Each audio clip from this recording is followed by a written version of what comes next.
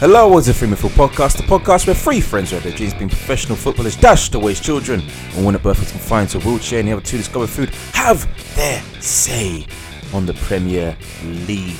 Michael, it's been a while. It is your fault. You're trying to live your life, man. Be boring like me. Stay at home. Read books. Shut up. Shut up. I'm trying to be smart. I'm trying to appear to be smart. How we got a guest? I didn't notice. I mean, he's sitting in my kitchen. I'm just telling you. Anyway, Basil's here. Hey everybody. How you doing? As you can see, guys, come to join you guys. Mm-hmm. Sadly, I am an Arsenal fan. What do you mean, sadly? Honestly, it's been heartbreak for like the last 12, 13 years for me. Alright, anyway. First question. Wenger out? I've been Wenger out since 2006. Shake my hand. 2006? 11 years strong. Honestly, I saw the signs from early. I saw the signs from early. I respect that. I saw the signs from early. 6?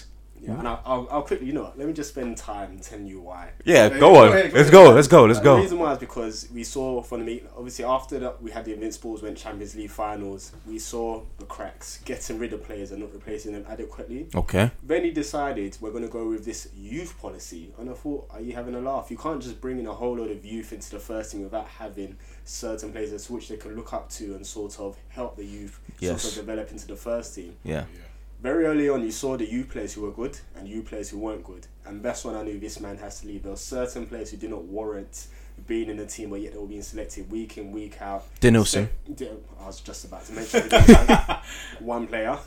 And then secondly, when it was time to sort of strengthen the team at certain times in the season, whether it be January in the summer, he wasn't doing it. And I thought to myself, I can see a downhill trend coming at this club, and I thought we need to get rid of this man before things get any worse. He should be the owner of Arsenal. He should be, man. Honestly, Fuck Stan Kroenke. Let's not even get to Stan Kroenke. I sit there and I was like, if you don't have a passion for football, why are you at the club? You're already rich enough. Why are you wasting your time on Arsenal if you have zero passion to be there? At least someone like Abramovich, you can criticise him all you like, but the man ploughs his money into the club because he wants to see them successful. 2006. Honestly, I respect it. I've been calling for this guy out, and it got to the stage I was like, I'm not going to watch Arsenal, follow Arsenal. Wasn't going anywhere. I said, you know what? Can't do anything. Yeah, that was me last year, but now I'm just watching it. I'm just watching it, man. Honestly. Just watching them just flounder about like headless chickens, man. It's crazy. It's fucking crazy. We'll get a bit. Well, we've gone into them in detail, but a bit more detail later. We just jumped into this. It's weird. Yeah, no, it's good. We never jump into it before. It It flow. Anyway, let's not break that flow. Go to first big game. Should we do big game first? Yeah. Or lead up to it? Let's go to it. Big game? Yeah. Also Everton, joking. Hardest one, Mike. Joking. Is this what you're going to do to me, yeah? I was joking, Michael. Chill. Because you're going to rip it to me later on. Chill. It's fine. Let's go. Tottenham, Liverpool. Boom. Tottenham 4. Yep. Liverpool 1. Scrappy goal too from Liverpool too. Loved it. Loved it. Tell us why, Michael. It was everything that I have been screaming about Liverpool on this podcast ever since we first started it. So, again, they faced a team that allowed them to have possession because Terry Reid said it perfectly. He said, and this is, bear in mind, this guy played for Arsenal and Barcelona, so this is possession teams that he's grown up in. And he's basically said, I'd rather be in this team that's won 36% possession of the game and scored a 4 than being the 1. And Liverpool fans will say, how have we lost this game? But this happened all the time. And it was last season when they won their first game at the Emirates. All right. Then Don't point at me. Then they went to Burnley. Coutinho had like 29 shots. Yeah. And the rest of the team was all from outside the box as well. Exactly. All lots of shots, and you lost the game 1-0. And they were like, how did we deserve to lose that? You lost because they took their chance. You didn't. And this has been Liverpool all along. It's since Rodgers. Who was before Rodgers? Dalglish. Dalglish for a little bit. Hodgson. Oh, no. Hodgson, yeah. Dalglish. Yeah, Dalglish. Then Hodgson. Was it? Yeah, Hodgson was there. Then Dalglish took over. Okay, I won't put Hodgson in that class because Hodgson's not a good attacker coach. But yeah. So you had Brendan Rodgers, and essentially it's like have they progressed? They're both attacking managers, both attacking sides. Whether you have Suarez or Coutinho in the team, whoever your manager is. Defensively, poor. What was that stat? there was a stat. I think it compared the three managers off of the first 75 games. Yeah. I think it was Benitez, Klopp, Benitez and Rodgers. Rodgers. And Rodgers is Klopp has won. Yeah, Klopp is the lowest. Got the Lowest lowest. point. points He's the lowest. of all of them. He's- I think yeah. 37 points. 30, yeah, 30. Yeah. Got like 140s. Yeah. I think Rodgers is first. I think Rodgers got 148. Yeah. Rafa's 145 46. or 46. Yeah. And And then Klopp's at 137. Exactly. And all of them was like Benitez I can allow because Champions League. He is successful with them, FA so- Cup too. FA Cup. Got, So even you forget he got to 2 Champions League finals. Not These, just one, Yeah. two. these Yeah. are facts. exactly facts right there. Facts. You know what I mean? And then, but then you got these two managers who their team was based on possession, on constant attacking. Now Klopp is adding a lot more pressure in terms of pressing, Gagan. but they don't defend well. And Tottenham never have the ball, let them have the ball. And the first 10 minutes they attacked, got their 2 goals. You scored, then you were starting to attacking. So they said, let's soak the pressure because when you scored, they were open. They soaked the pressure and scored 2 more goals. This is what everyone's done against them. So I wasn't. Apart from Arsenal. Well, yeah. But then, but this is what I'm saying, and like people are getting mad at Mourinho's like way of playing against them. But I made the point on Twitter that I feel like if Lukaku's hold up play and the players around him supported him more, Yeah. it would have worked because the one moment it worked, we got a 1-on-1. Lukaku missed it. Yeah. So it was, you could open them, and this is what teams have been trying to do against them for the past how many years, and it's always worked.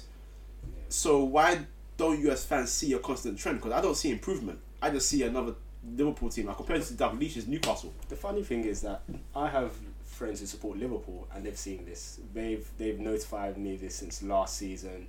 They've seen the glosses sort of come off Klopp completely. They see things as it is, and I think there's also a big issue in their midfield too. Yes, we talk about possession based because teams allow Liverpool to have the possession because they're afraid of the counter attack. Yeah. But when teams sort of take it to Liverpool, you find that their midfield don't dictate games because 1, they're not good enough, and 2, there's no real cutthroat through ball passing from their midfield going forward. It's all backwards, sideways, 1 to like. That's what you pass get with line. Henderson as your Exactly. main anchor point. Wijnaldum, Chan. It's like they're not really the greatest midfield trio, and I think that is something that hasn't been addressed. They understand Klopp's way of playing, and that's the reason why they're in the team. But it gets to a point where you need extra quality. Yeah. Look at Guardiola. That City squad from last season is good enough to challenge for anything going forward. But he still said that isn't good enough. We need more. When and got the players he wanted. Look at them now. Sometimes you just have to, and this is what I mean with managers like Klopp, managers like Arsene Wenger being one of those. Even Rodgers at his times at Liverpool. You identify what the problems are. You fix it. Everybody can see it. The fans say it season in, season out. The pundits say it season in, season out. I mean, Liverpool haven't been a great defensive team since Rafa was there. How long ago was that? Yeah. Let's talk about the goals. I mean, First one, Harry Kane. That was just a mess. It was just a I mean, first they mess. tried to play him offside from a throw, which was wild. Like he's drifted offside, which he wouldn't have been offside anyway. No, that's right. He wasn't offside. But He just drifted. No, but it's the focus that they're putting on him in terms of okay, they're letting him go. You know what I mean? And then the ball comes in, all sorts of mess. Again, the defensive line's not there. Moreno pushes forward, but then you made a good point last time I saw you about managerial instructions. Yeah. And the point was that, you know, I think it was last season that Klopp, Moreno's pushing forward a lot. yeah. And at some point you have to think, like, they get the ball back, he's gone straight away. That has to be an instruction. It can't be a player just thinking, yeah, I'm and it going to was go. against Arsenal, Walter. I remember people blame Moreno, but you look at when every time Liverpool won the ball, his instincts were just to run forward and you say, hold on, we're criticising the player, but this is an instruction he's probably been given because he's done it more than once. So this isn't something that he's decided to do, because if it was, the manager would have noticed and said something. And if he was good enough, he would have ironed it out with But him. for me, I think it's crazy. Who plays an offside sort of a high line when the team has a throw-in? Yeah. I sat down there and I thought, what on earth is going on here? Yeah. When someone has a throw, you drop off, especially if someone has a long throw. How easy was it if they decided to throw that ball into the box? Harry Kane's there saying, "Oh, no one's marking me." Easy goal for him. Absolutely ridiculous. The main person I have a question on, and who was also the culprit for the 4th goal, is Mignolet. Now, Simon. now, I'm gonna shout him out because he listens Greatest to us. goalkeeper in the world. He supports us.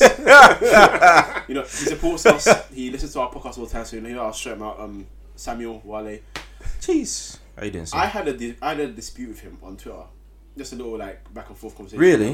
Because On Mendeley. yeah, because I said my top 5 goalkeepers in the league, kind of anyway. It wasn't in order, but put the top 5 in, and I put Cech and Butland like outside the top 5, but they were like above certain players. Yeah. And he said Mignolet is better than Cech and Butland. Christ. It depends on what you're saying is better. I think Mignolet is a decent shot stopper. He's a but shot as a stopper. keeper, you need No, it's more. overall. It's overall. It's Yeah. Overall thing, yeah. Exactly. And I was like, I can't see that because, and that was a perfect example. So Kane goes through, and Matip is closing him down. Now he beats Matip to the ball and not say past him, but then Mignolet is rushing towards the ball at the same Yeah. time. So when Kane gets the ball, you're totally out of position, out of goal, and it's essentially an open goal. Same for the fourth goal. A ball comes in across. You have 4 Liverpool defenders in the centre. There's actually no Spurs players next to those guys. Yeah. Yet you run out and rush to try and punch it. It's crazy when you have 3 Liverpool defenders further back closer to the goal than your goalkeeper. Yeah. That says it all. That's wild. I mean, it's crazy. I mean, if I was a defender, I'll be having heart attacks with Mignolet as my goalkeeper because he is the most untrustworthy goalkeeper in the league. I mean, even like I said, 2 of the goals from memory come from him. The first one rushing out, and I think the fourth one, I don't know whether it's flapping at the ball, whether it's playing handball with the ball, whether you call it netball with the ball. I don't know what on earth he's doing, and he just puts his team in danger and just creates panic in that penalty box. That said, though, the guys in front of him. So I mean, Lovren sold himself. Boy. Lovren. Let's focus on him. He gets subbed. Yeah. What minute? After 30 31 On the minutes. 30 minute. For Oxlade-Chamberlain. Somehow, then after that match, goes online, It's not. goes on Insta, deletes every Deletes Liverpool, every link Liverpool of his bike. to Liverpool. I mean, like that would do anything. You know what? His feelings were hurt. His If I feelings was were him hurt, there, man. I would have limped off that pitch. So at least people say, "Oh, maybe." Yeah. Yeah. I would have at least feigned something I mean, just to save face. This is probably like the 3rd year running that people have questioned Lovren. Yeah, I mean, I think it's a case of, and we've seen it from a lot of defenders recently, that when they play for a club where defending is a lot more expected because you haven't got the quality really as much as other teams push forward, so you're going to defend a lot and try and hit counters. He maybe looked good at Southampton for that because he had to do a lot of defending. Yeah. Same thing as Michael Keane. Michael Keane hasn't shone at Everton. Yeah. Like, he was being called at some point the best English defender. I don't know why he hasn't. shown it. Yeah, you know what I mean? So, I mean, he's come to Liverpool and Liverpool haven't had great defenders since he's been there either, but you haven't covered yourself in any glory. And that goal, I mean, me personally, as a coach that's still training kids and all that, Yeah. the first thing I teach them is, when it comes to that situation anyway, is if the ball's coming, you're not sure you're going to get it, hold your position so you can challenge for the second ball. Stay tight on the man. The man is the most dangerous player in that position. Exactly. Because even if it goes over your head, you're tying your man. You have a chance to sort of Just turn back and go play with back him. to the goalkeeper, do what you're. There you Kane go. is not the quickest of players, so he's not running past you. I can understand Exactly. maybe if it's like a Martial or a Rashford where you're a bit wary of their pace, so you think, Yeah. I've got a decision to make. But Kane is not running past anybody. So you stick next to him, but he just ran to an area where the ball was never going to land in the first place. And then you have Kane just running off from him because, like, once you've sold yourself that much, the time he's running in the other direction, you start to turn your body anyway. Exactly. So You you're can't. still losing time. And then cross the ball in. Son first time finish was great for him. Like, but it's these mistakes that he keeps making, and this is why I get Liverpool all the time. This is why I get a Klopp, because people say give him time. He's been there for 2 years. Yep. And you signed Matip on a free transfer, fine. But your other defensive signing was Klavan. And we saw what's happened with Klavan. Is Klavan fit? I don't even know. Is Klavan good? No, doesn't matter if he's fit or not. And Who did he sign him from? He's like a lower down I can't remember. Bundesliga team, right? It might have been, yeah. I can't remember where it's from at all. I think like relegation candidates as well. So But it's not. what he was The thinking. quality isn't there. But Honestly, for me, it's like picking those 3 defenders is like giving me free vegan meals. Like, I'm not gonna eat it. I'm just thinking, what am I supposed to do with this? Like, honestly, That's a brilliant analogy. that's That is what great, I'm yeah. looking at it like, where's the meat? Like, there's nothing there. Just get rid of it all. It was That's so my poor. days. So poor. What do you know the funny thing? Because I said Lovren wasn't bad at Southampton, but you can tell that he was under Pochettino. Yes. And yes. you can tell that Pochettino really worked with the team, worked with every aspect of that team to ensure that they were a good team. Yeah. And you can say, like, look how many players Pochettino has played with, and the players who have left Southampton since. And even he's gone over to even Alderweireld. I'm not sure whether it was there when Pochettino was there. He was, on yeah. loan with him at Southampton. Then Exactly. When he went, Yeah. Exactly. Someone who was at Atletico Madrid, who was a big club, you know, with surplus requirements. Where look how great he's doing at Tottenham. You can tell that these are the coaches who really worked with their players. Look at every aspect of the team and sort of build on the things that need to be built upon. You can tell Klopp himself just leaves that defense to their own devices. He sort of allows them to do what they want and focuses on the attack. And for me, it's like he's come to Liverpool and looks a worse player than he was at Southampton. Matip has come from Schalke, looks a worse player. He than was at Schalke, yeah. So he's sitting there, he's like, what is the common denominator? Joe Gomez, I liked him when I was under Rodgers. He looked solid. He still looks solid now at Liverpool. You can see, like, he doesn't look as great as when he first burst onto the scene. You can tell that he's not really working with him. And for me, I sit there as like, a great manager makes players better. Mourinho is gone. I said this previously. Rojo didn't look great before Mourinho came. He does a job at least. Looks good. I'm not saying because Rojo was one of the best players for us last season. I'm not saying he looks Clear. better. He looks better than before Mourinho. Okay. That's what I'm All saying. right.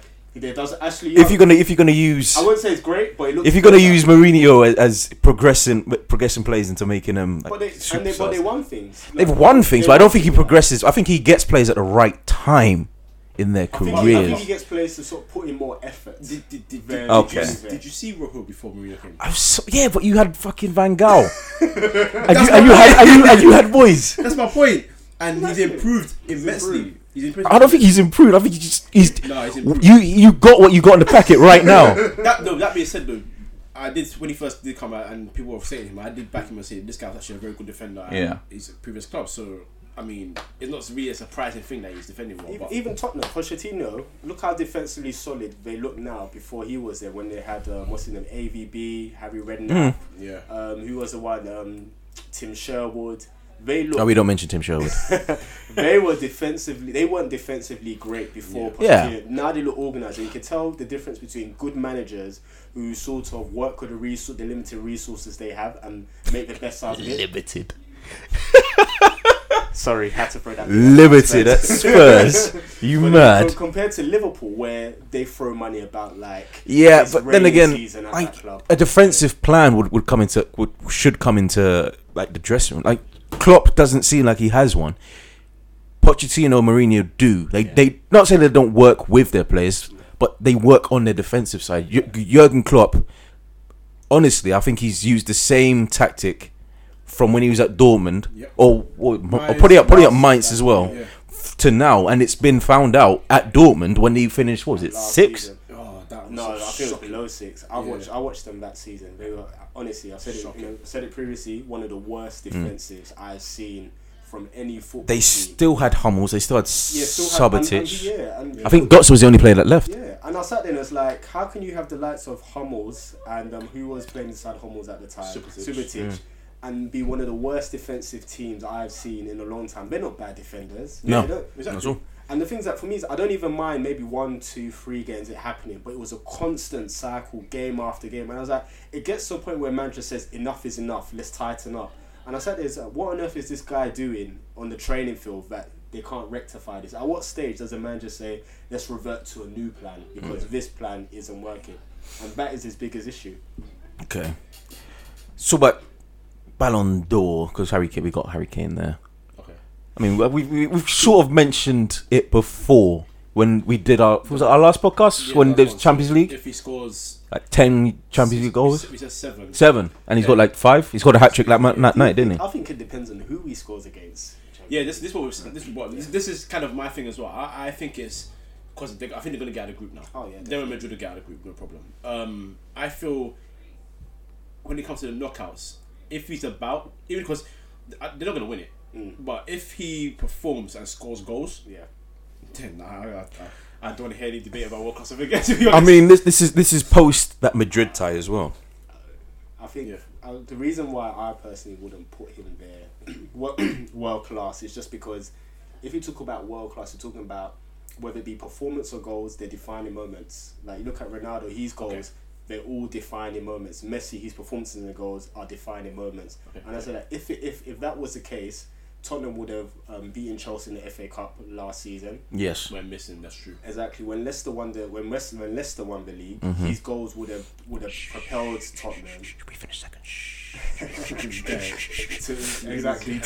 to winning the league. Exactly. But what I'm saying is that because is all good, well and good scoring against the easier teams, maybe herring against the big teams, but your goals have to sort of be a defining moment. You have to catapult. For instance, I take for instance Thierry Henry. I said this Thierry Henry against Real Madrid all those years ago. Arsenal won 1-0. Arsenal played defensive, but that goal was crucial to them getting to the final. Yeah. And you can tell that man won it on his own for Arsenal for them to get there. And I sit there, have I seen Kane really do that? Not yet. Not really. In the big games, sometimes it's a bit quiet, and I think that's where he needs to sort of ensure that his goals come when it matters. That's the reason why we put Ronaldo there. Do you need titles to be considered world class? That's difficult. That's a difficult one.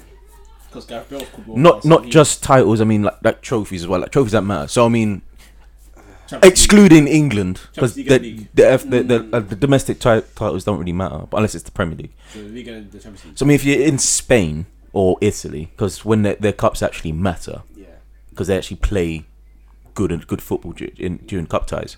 If you've won a cup for like an Inter, so could we say if Icardi wins the what's the league and the Scudetto? Scudetto is a league. And, Coppa Italia. Yeah. Could you define him as world class? No.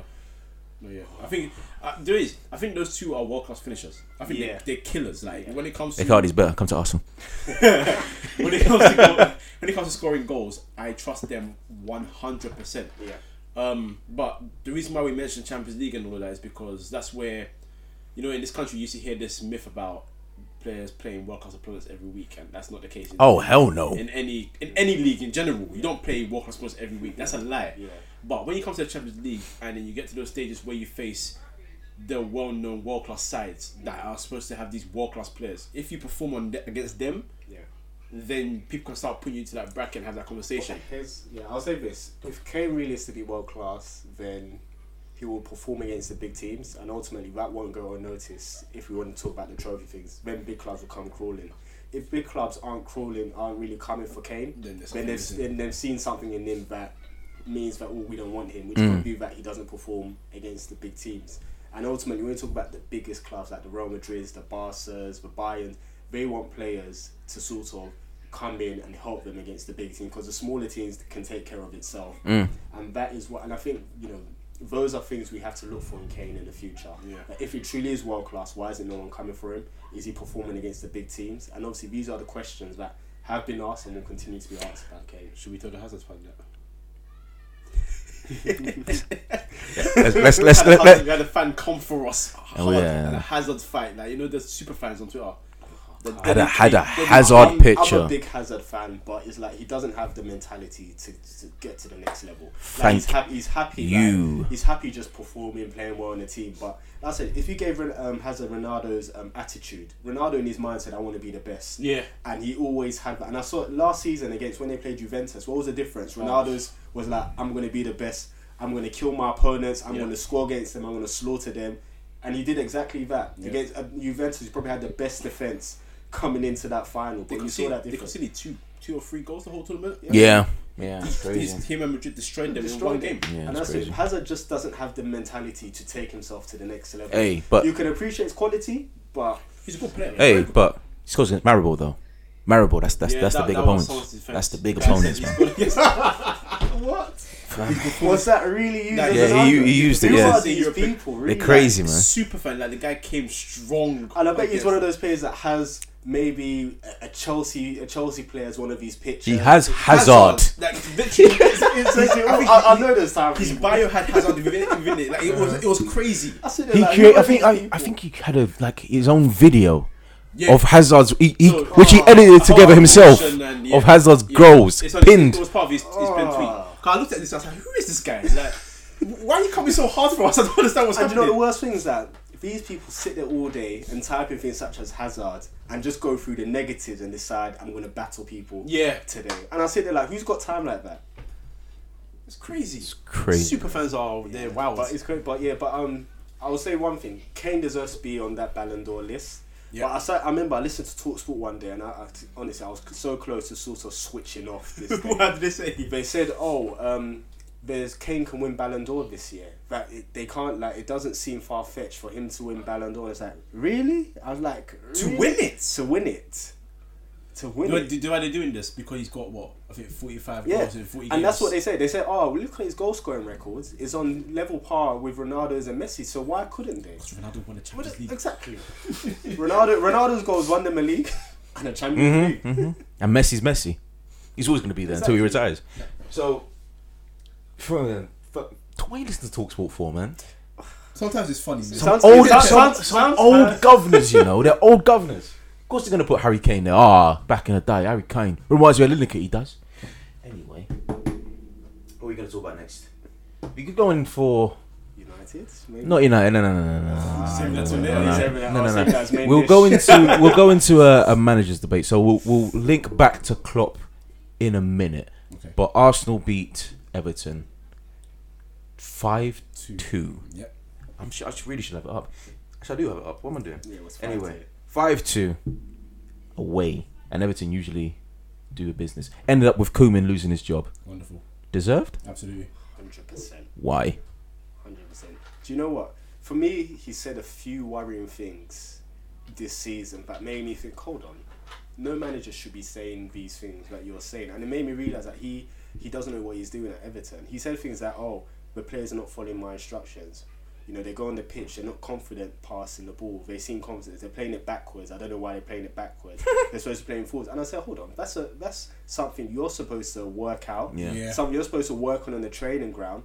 And obviously, if things are not working on the pitch, you're supposed to come out there, motivate your players, or if certain players aren't performing, sort of change things. It's not that you sit there, watch things happen, go to the training ground, train all week, say things happens again, and then you go to the press conference and say such things. He's trying to sort of absolve himself from all responsibilities, and I sit there and I was like, hold on, this man doesn't know what he's doing and doesn't know how to fix things. And I've always said that for me, if I was an owner, the first thing I ask my manager if there's problems, like, how do you intend to fix things? If he gives me valid enough reason to say this is what we're going to do, this is our blueprint, this is the plan, I say, okay, I'll give you a chance to see whether that works out. If not, then you sort of look to remove the manager. But Koeman looked just absolutely clueless in that job. And it was evident against Arsenal. For me, I thought Arsenal were there for the taking. Especially when they went 1-0 up, they seemed on control of things. I mean, the first 15 minutes, Arsenal seemed in control. Everton got the game and it switched. Everton looked on top. As soon as Arsenal got that equaliser, They were finished. I don't know, like, confidence dropped. They couldn't play football anymore. They allowed Arsenal to do what they want. And I thought to myself, this man is getting sacked within the next 2 days. That's what I told my friends. You're around the money.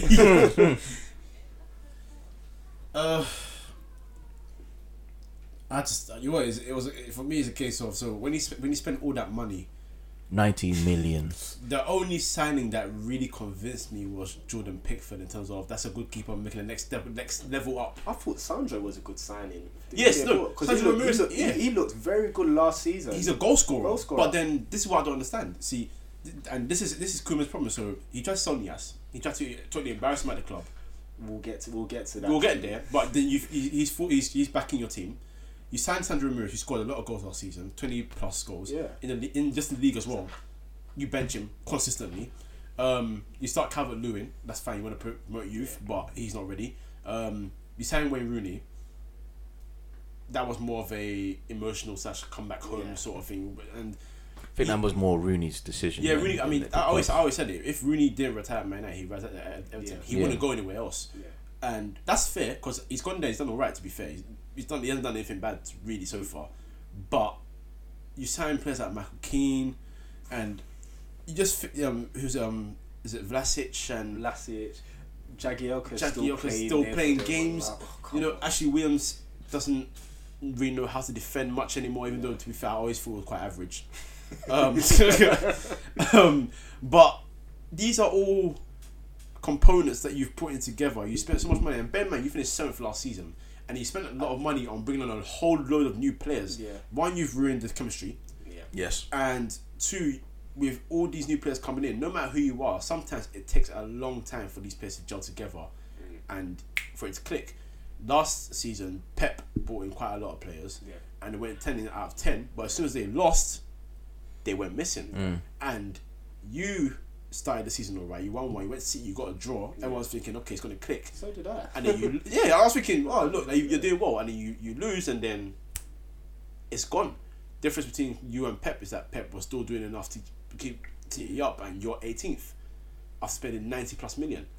And it was weird when Mourinho said you spend that much money, you should be challenging for top 4, and he went, no, how can you say that? We shouldn't be. I was like, yes, when you spend that money, especially they finished 7th last season. So you should push it up. You've now spent more money, brought in more players. Why should you now be aiming higher than the position you finished last season? And I sat down and thought, listen, this man is a coward. He's trying to sort of cover himself when things go wrong. I was like, that's not the type of man you need at a club. You want a man to come out and say, take responsibility. Like Mourinho does it. He deflects things off the focus of a bad performance. But deep down he knows something is wrong, but I just don't want you to highlight it. Pep sometimes says a few weird things, but in his mind, this guy knows what's going. He knows what's wrong. He's taking responsibility. It's not going to happen again. This man took absolutely no responsibility. I love to blame the players, like, the players aren't doing what I told them. They're not performing well. But like, okay, sort it out. Yeah. If they're not performing well, you're the manager. Sort it out. Don't just lay into the players and then sit back. Oh, it's not me. It was weird for me with Koeman because, so we'll talk about the Niasse situation. So, what was it? Niasse claimed that he emptied out his locker. Came in, emptied out his locker. What's it? Made him sit with the under 21s and train with the under 21s, eat with them, all that stuff. And he couldn't eat with the first team. Yep. Took out his stuff. Then he said some of the players sort of stopped talking to him. Yeah. So he tried his best to force him out. Didn't happen. Does the same with Ross Barkley. I don't think he went as far. I was about to say that too. Yeah. Because I think Ross Barkley is another one. You look at Ross Barkley and Everton fans, grown up, has an affinity with him, all of a sudden decides, I'm not signing a contract. Yeah. And that's a bit weird. Because I'm like, wow, when someone like Ross Barkley is now saying, I don't want to be at this club, something's happening. Something's going on in the background. And even the way Coleman said it's like, oh, sign or you go. Ultimatum. And I was like, especially in this generation. Especially and during the season too. Like I can understand where the season's finished. Yeah. You can you give boys that during the season you say, oh, he has 1 week or 2 weeks to sign or else. I was like, whoa, that's a bit harsh, and it showed me that something is wrong in the background. He's a horrible manager. He just doesn't understand relationships. He seems like, I feel like Koeman is probably the only manager in the Premier League that shouts at their players. He looks like it. He looks like it. Like, I don't think any manager nowadays shouts at their players when they're performing bad. I think they have to discuss it. Otherwise, 5 seconds later, they're on their phone talking to their agent saying, "I want to leave this club," because that's how big the egos are in today's game. But he just seems like he wanted to. He either shouts at you directly and then alienates you, or he just throws his toys at the pram and storms out the office.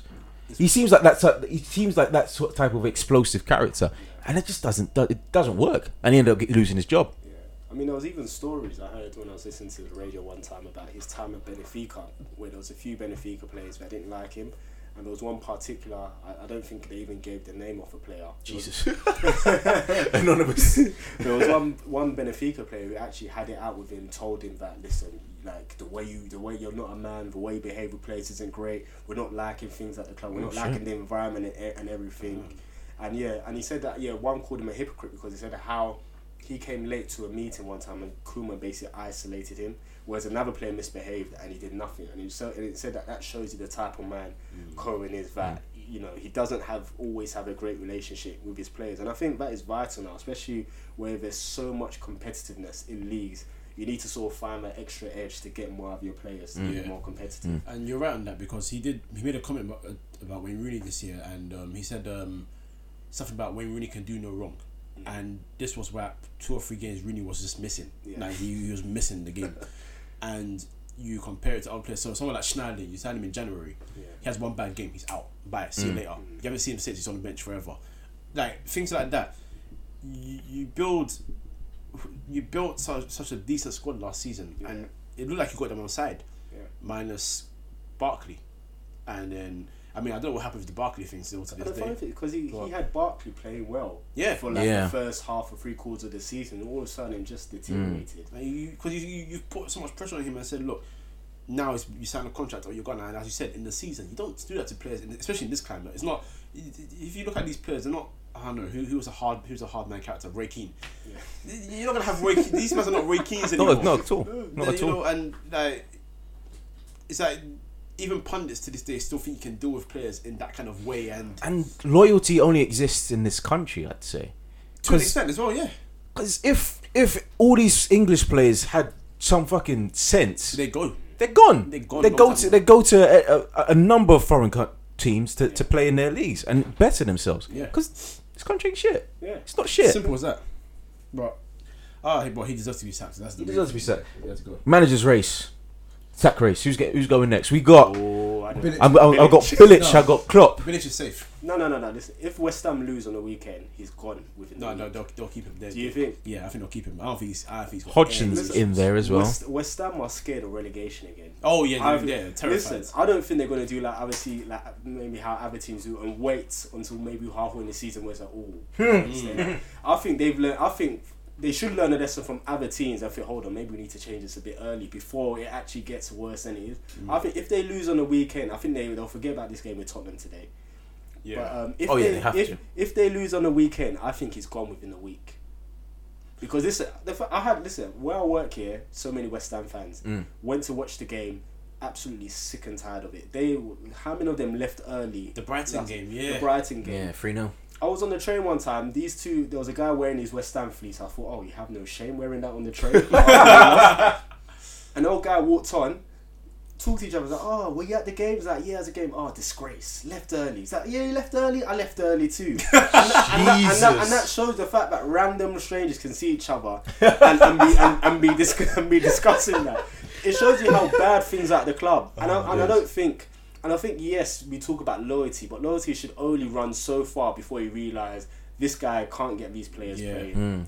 I think Hodgson's next. I think Crystal Palace are going to. Do you think? Yeah, because I thought after they beat Chelsea, I was thinking he might actually get a decent amount of results. I knew that was just a fluke. No, it was definitely a fluke. But you know, there was sometimes there's managers in the game. It happens it's like for example when a new manager comes in, maybe halfway or 3/4 into the season, and then they win their first 3 games. Is that new manager luck kind of thing? Sometimes it happens. But then they won that game, lost to Newcastle, then they got destroyed 4-1 by Bristol yesterday. Honestly. And that performance, I haven't even watched the goals. I'm going to watch it tonight. You need to see it. But when I saw that, I couldn't believe it. I saw 2-1, 3-1, 4-1. I was like, hold on, Bristol. What league is Bristol in for you to be? I think they're Championship, but they're not competing for even playoffs right now. And it's embarrassing because not only that, you also played players that you play in Premier League games on the weekend. So this is full strength that you're trying to go for, and you got absolutely embarrassed.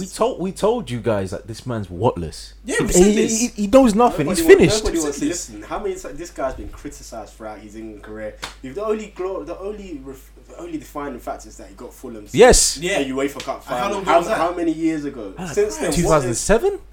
Since then, what has he done for him to warrant another Premier League job? Exactly. I mean, the other man. So Eddie Howe's sitting in the relegation zone, but there's Bournemouth. He's super Bournemouth, safe. Yeah. Stoke, Mark Hughes. Safe. I forgot. No, I don't think so, I'm putting him on that list. Yeah, I'm on that list. I would put him on that list, but this is not the first time they've been in that situation with him. And I feel unless they see a manager that they feel they can get that will push them to that next level, I feel they're very comfortable with him and who he's able to bring in, because their first big change was when they brought him in was change the football. Yeah, and he's done that. Yeah, it's not the most entertaining football, but it's not the football they were playing under Pulis, and he's bringing in a certain level of players, and his name carries some weight in other countries for them. You know, like Hesse coming in, and they maybe I feel like they just feel like they feel comfortable in the sense that, you know what, this guy won't get us to get relegated, and he can bring in a certain caliber of player because he's got a name. But I think once they do get that name that they feel they can grab, then he'll be out. I sort of agree. I think he's on that list. I don't think he's under pressure yet. Where if results continue to go against him, I think he'll be under pressure. And you know, I said if I was an up and coming manager, Stoke is one of those clubs I will look to go to. Yeah. I look at everything is where they have decent players. They've finished in the top half for like how many seasons, and I think there is so much room for progression. Yeah. That you can build with Stoke. My issue with Mark Hughes is that Mark Hughes started something great, changed the football, brought in a whole load of different players to do that. Then reverted back to old type, which and I sat there and I was like, whoa, what's going on here? Bojan wasn't playing, Afellay wasn't playing. The fact that Crouch gets game time is To ridiculous. this day. And for me, that was my biggest worry with Stoke. I was like, something was progressive going forward. You know, remember when they played City and they won that match, played them off the park. Yeah. Now they've gone absolutely backwards, where it's now just gone to the old English mentality. We just have workhorses in the club. Let's just be organised. You know, we don't care about anything else. And I thought to myself, wow, like it's a shame what is happening at Stoke, and it's a shame that Mark Hughes is now taking them backwards like this. And I think if results go against him within the next month, if the results don't really pick up, I think he'll be under pressure come Christmas. Paul Clement, Swansea. Nah, it's not under pressure. I think he'll be okay. I think the Swansea will give him time to sort of get things going. He'll be okay. They get up and down results. It's not that they're totally just having shocking results, but they're going up and down. But I think some owners need to sort of understand the position of a club or what a club really is. You can't really put expectations too much. A club like Swansea should be grateful back in the league. Maybe sort of challenge for the top half, but not really expect them to be winning week in, week out. Yeah. So I think they should expect up and down results. 2 questions. Could Klopp go and should Klopp go? If he doesn't I'll give him to the end of the season. That's why I said 3 seasons is more than enough for me. If you're not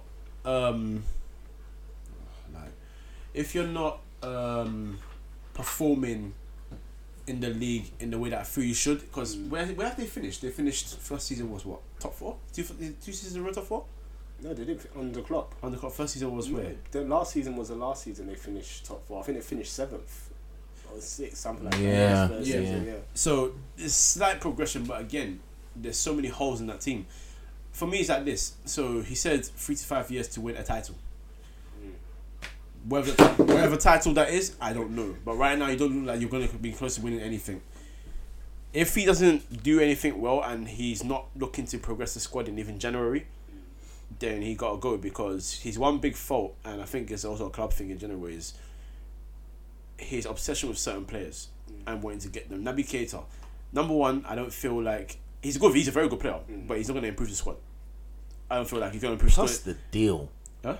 What the deal? Yeah. It's not about the money. It's the fact they have to wait 1 year for 55 him. million I don't know and come at the end of the season. I don't know who negotiated that. If Honestly. you want a player, I mean, you can tell they're short midfield anyway. So why am I waiting another year? Exactly. By then, it's like you could be backwards from where you were, because obviously now they're in Champions League. There's no guarantee they're going to finish in the top 4 this season. So it's like, well, then you're now back to square one. Whereas you really wanted that player to progress your team to be more competitive on all fronts and sort of challenge for a league, do well in the Champions League. It's pointless. That's it. And you know, he's another player that can play his style of pressing, but he's not a player that's so good defensively. And we already discussed it. That Naby Keita, yeah, defensively, I don't think he's great. he's decent. He works around. I see more. He works. works. He's a box-to-box midfielder, yeah. But box to box, for me, box to box, and I mean, if you put him in, defensive minded midfielder, I think two different Michael things. thinks they need. I mean, they do need a defensive midfielder. Yeah, because you need. But if you put him in the Wijnaldum role, he excels. I don't know. Oh no, actually, he excels in his role of going box to box, absolutely. But then again, you're replacing the box to box with a box to box. The quality next to him is still not there. And again, the other deal was the Van Dijk thing. Again, the guy signed, just like Coutinho. Coutinho signed a 5-year contract in January. Van Dijk signed a 6-year contract in January. So if you're not going to sell Coutinho, what reason have they got to sell Van Dijk? And then when they told you no, you had to apologise for typing up all that stuff. It was so hypocritical. Yeah. The same way they were stamping their feet with Coutinho, and they were trying to do the same with Van Dijk. And it's like, hold on, you can't do the same and expect Southampton not to do the same. Exactly. And, you know, again, no backup. This is what I hate about managers. No plan B.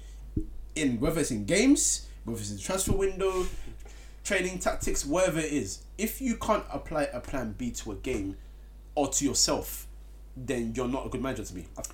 Question. So, end of the season and he's not in the top 4. Is he gonna? Is he gonna? He won't be gone, but I think he should go? I would get. You would get rid of him. I think. First question to you: Could Klopp go and should Klopp go? I don't think Klopp will go. I think the Liverpool will sort of believe in his plan. Absolutely, yeah. And I think they're impressed with what he's brought in so far, just this attacking. Because I think from a commercial point of view, they can sort of utilize that so much. Say, we've got this attractive brand, let's bring in more fans. Listen, come to Liverpool, the football's great, you enjoy it, so they can utilize that. So I don't think he will be gone. I think if he doesn't finish in the top 4, I don't think he should go unless they have an adequate replacement. If they have someone who can do a better job, get rid of him and definitely bring someone in who can actually do that job. Because for me, it's like... Christ, you sound like you're a Wenger in fan. For me, it's like, how long will you get away with not addressing your problems? For me, a good manager, I don't even mind if he addresses the problems and they don't do well, because at least then you know, okay, cool, he's trying. Yeah. Then it's all about just getting things clicking together.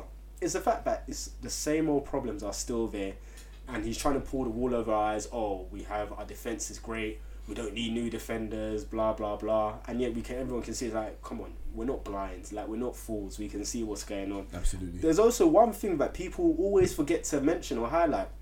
Liverpool needed a striker. People forget to listen. Daniel Sturridge is out in the cold. Firmino for me is not a striker. No. What on earth is it? They bought Solanke, who doesn't play games. Mm-hmm. Danny Ings. Honestly, I question whether they've done a hitman job on Danny Ings because I have no idea where this player is. No, he got 2 cruciate ligaments. But I'm sure he's fit now. Yeah, he should be fit now. Yeah, he should. But it's crazy. I sat there and I was like, listen, Liverpool. Christ. That is a crane, though. Yeah, he's done. That is a crane. Oh, 2. He's done. But that's the thing. People also forget. I said from the beginning, Liverpool need a striker, someone who's gonna stretch defenses and get them goals. Because Firmino does it. Firmino is like Coutinho playing up front. They just love to come to the ball, play around in the midfield. They're not like defenses are not worried about Firmino because he's not running in behind. He's not really moving in the dangerous areas that proper strikers would. Unless you're Arsenal. Exactly. Comparing to like Gabriel Jesus and Aguero, if I'm a defender, I'm terrified because these guys, the runs they're making, they're not making runs anyway. They're making runs where it's like, oh, I need to be aware because a goal is coming. Yeah. And I sat there, like, okay, apart from the defense, which should be number 1 priority, Liverpool also need a striker. Come on, they can't come against the likes of Real Madrid and co and think that they're gonna frighten them with the likes of Firmino up front. Absolutely. Daniel Sturridge comes in and doesn't get game time, so out of touch with just playing football. It's like it's pointless. Yeah, I agree. But yeah, I think he should go if they don't finish in the top 4, but only if you find somebody who can actually do a better job. Because I'm looking around and I'm not too sure if there is really anyone out there. But in truth, a surprise appointment could surprise people because it's all about giving people opportunities. I mean, Ryan Giggs is sniffing about for a job, so... If he ever touches the But didn't Philip Neville also throw his hat in for Everton? Both of them were Everton. Both of them were Everton, yeah. Both of them were And I was like, the master and the apprentice did a shocking job at Valencia. Now apprentice wants to become master at Everton. Come on, sit down. Yeah, it's crazy. It's crazy. So let's talk about United. Huddersfield, as Darren said, 65 years? 65 years since they beat us, yeah. First of all, you know what, United... Can I quickly add something? Go ahead. I really hate this where they go 65 years, 30 something. Because like, how many times have they played each other? Exactly. It's bullshit. So I sit there and I was like, really, like, give us how many games they played. Not like, oh, it's been 45 years since they last played. Yeah. It makes no sense. Yeah. If they've only played each other once or twice during that period. Exactly. Go ahead, Michael. So, first of all, I've noticed this for a long time. Yeah, I always try to keep quiet about it. May they have this trend, even on the side of Ferguson, there's always this team that came up that we'd expect to beat, and then they beat us. Very like the one that comes to mind more than anything. This was a loss that really hurt me because I went to school and I got destroyed for it. When we lost to Burnley 1-0, when Robbie Blake hit a volley really close to the goal. Do you remember that? Yeah. I got slaughtered on Monday. I got slaughtered at school because like, how are you losing to Burnley? But it was a trend that we used to use to Middlesbrough quite a lot. Like, these losses happen. Now, my issue with the loss is this. Number one, we had players talking about passion. Now, there's two different types of passion for me. Huddersfield, Brighton, and Newcastle as well, to be fair. When these teams come up, they want to beat the so-called big boys because... So you think Newcastle? Newcastle, I didn't want to say Newcastle in that list because Newcastle are... They have that history, don't they? Got the history, and to me, they're still kind of a big club in some senses, so... There was a name, yeah. So I there don't... was a stature. Just Yeah. just in terms of stadium, because really there's no... Yeah, exactly. So Yeah. so I don't want to really put them in that class, so we'll put those two then, and maybe other teams from the past. So if I think that Huddersfield and Brighton, they're first pop of the cherry, they're not expecting to stay in Premier League, but if they beat a big boy, it's a cap in their feather. They can say, oh, we got relegated, but remember that time we beat Man United, and it sticks for them. That's their passion. When you go to their home, they're going to fight for the cause and say, yeah, we're coming to beat you, whether you like it or not, we're going to try our best. You got Ander Herrera saying we needed passion. to be Do you know how scandalous that is? That's like Iniesta. Those teams are saying Barcelona need passion. You know, Against Alaves or some shit team like that, man. Now, my issue is this, like, number one, the quality is on a higher level in our team in general. Yeah. We've got a better goalkeeper, better defense, better midfield, better strikes. All day long. But you just didn't apply yourself in the right way in the match. It was too slow. It was, for some reason, highly defensive, despite the fact that the team set out was to go out and attack. And, What about Lukaku? boy. You see, this is the thing, because I weigh Morata in the first place. I'm still kind of annoyed that we've got Lukaku in it. Hey, But £90 million and gone missing. boy, and I've been we've been here shooting for one of our clubs, signing Cardi, but life goes on. Big Mauro. Come to Arsenal, fam. But it's things like that. That's why I understand. See, I wasn't happy with Mourinho saying what he said about Herrera, saying, no, if he said your player said that, just try and, if they're gonna get at him, defend him, and then you talk to him privately. That's what I've always wanted my managers to do. But I can't blame him at the same time, because it's like, you've come out, someone's talking to you and saying, yeah, your player said you need more passion against Huddersfield. like, are you serious? You could also use that, it's a foreigner, so maybe... Nah!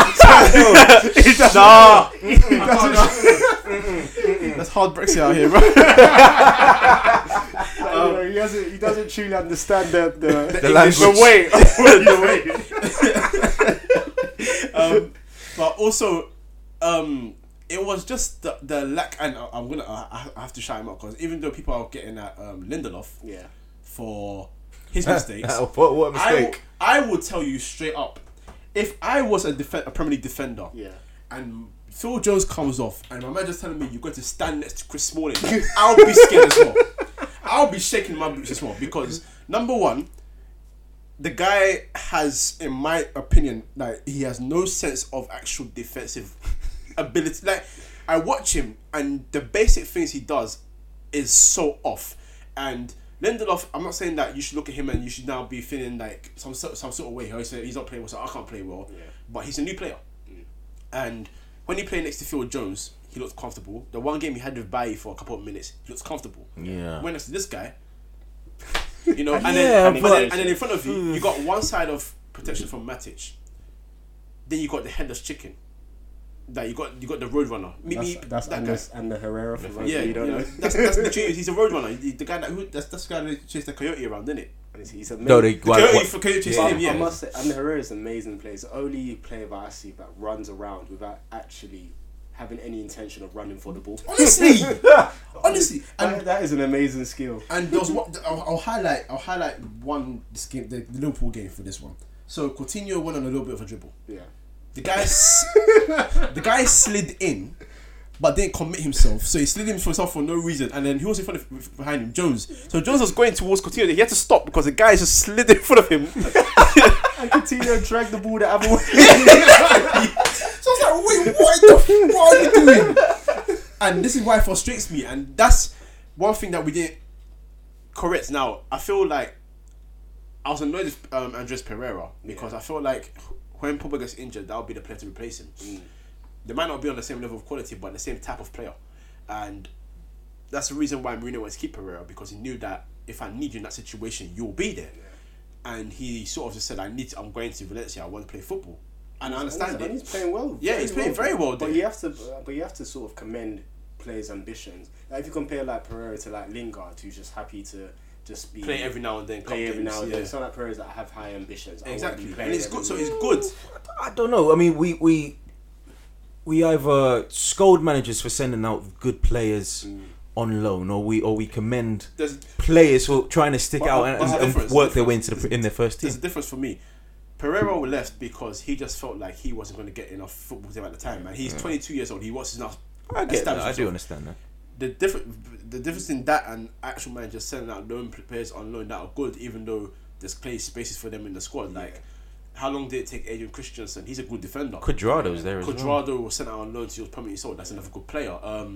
He's going to mention Chelsea players. Yeah, exactly. You know what I mean? It's true. They're the biggest culprits. Yeah. And you got all these guys that can actually play in their teams, but they just loaned out for no reason. He, like you said, was ambitious. It was all like, I want to play football, I want to prove myself. And the thing I liked about it was Mourinho showed him that I want you to be at my club by extending his contract by a year before letting him go on loan. So it compensates for that year that you're gone. Yeah. So obviously he's got a plan for him and he wants to be in the squad. But that's why I felt we needed him, because when I have players like a Herrera come in, Scott McTominay and Herrera played the same match yesterday. McTominay was head and shoulders above Ander Herrera. Wow, that says it all. Like, he looked better on the ball.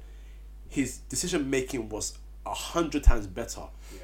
And I'm watching you and I'm thinking, you're a 27-year-old Spanish international footballer. And people used to say, oh, Herrera's playing well this season. Why is he not getting into the Spanish squad?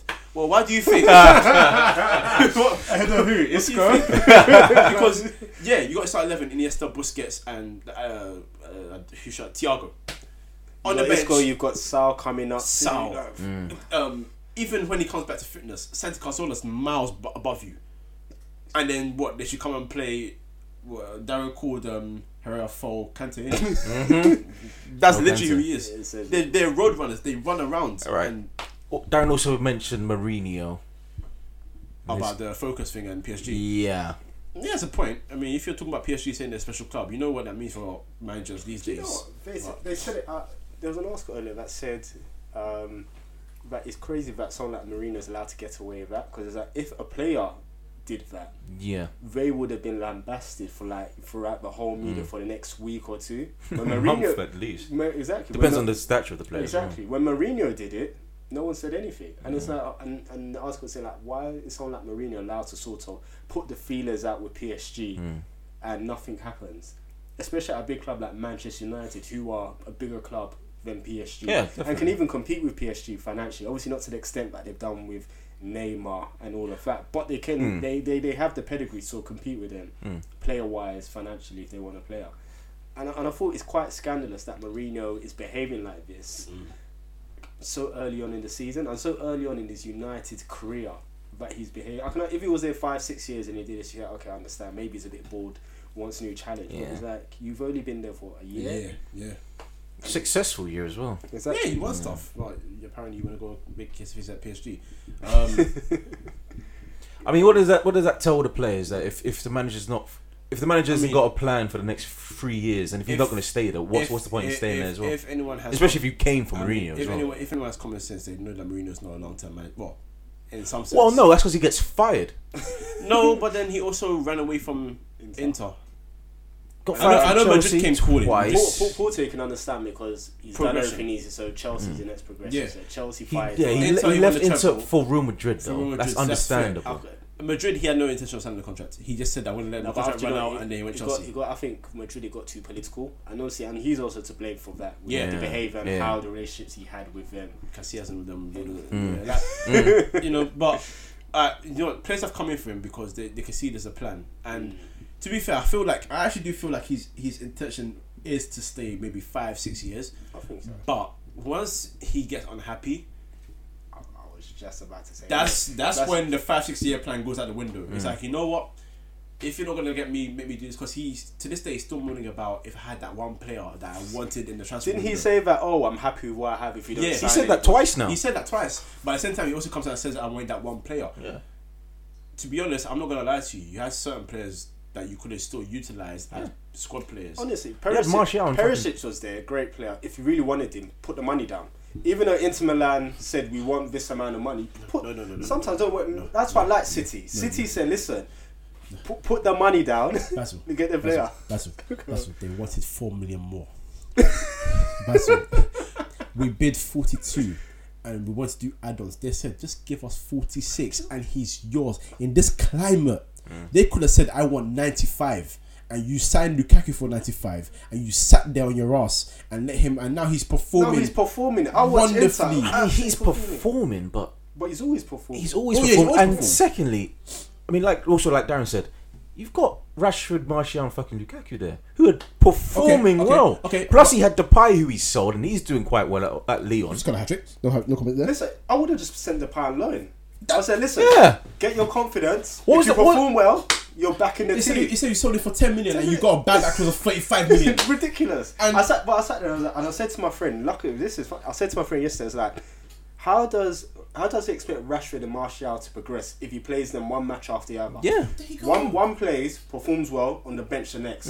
Rashford is in. Rashford plays, performs on the bench. Martial. I was like, how on earth does that work? There's no continuity. Like I said, he doesn't know how to work with young players. He doesn't. He doesn't, and that's throughout his entire career. He always gets the players at He's the so right time. restrictive, And which this is crazy. also to United fans as well, by the way, because United fans, they need to really pick their poison here. Yeah. So Mkhitaryan hasn't been the best performing player in the league so far, in our team so far in general, yeah. But he's been collecting some statistics, and when he starts to get in his groove, he plays well. Yeah. Cool. You said drop him because he's not been playing well. That's fine. It makes sense. Yeah, realise Mata don't play cam, he plays right, so he puts Jesse Lingard there.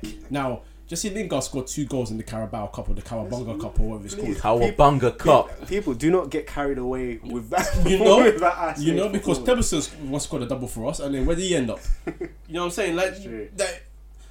I actually feel like until we get higher quality, you just have to play the players that you got right now, Yeah. and this is why I feel like he should have sold some of these players. Like I understand Rooney leaving. Rooney wants to go play first team football, and he's getting much more football at Everton. He's happier.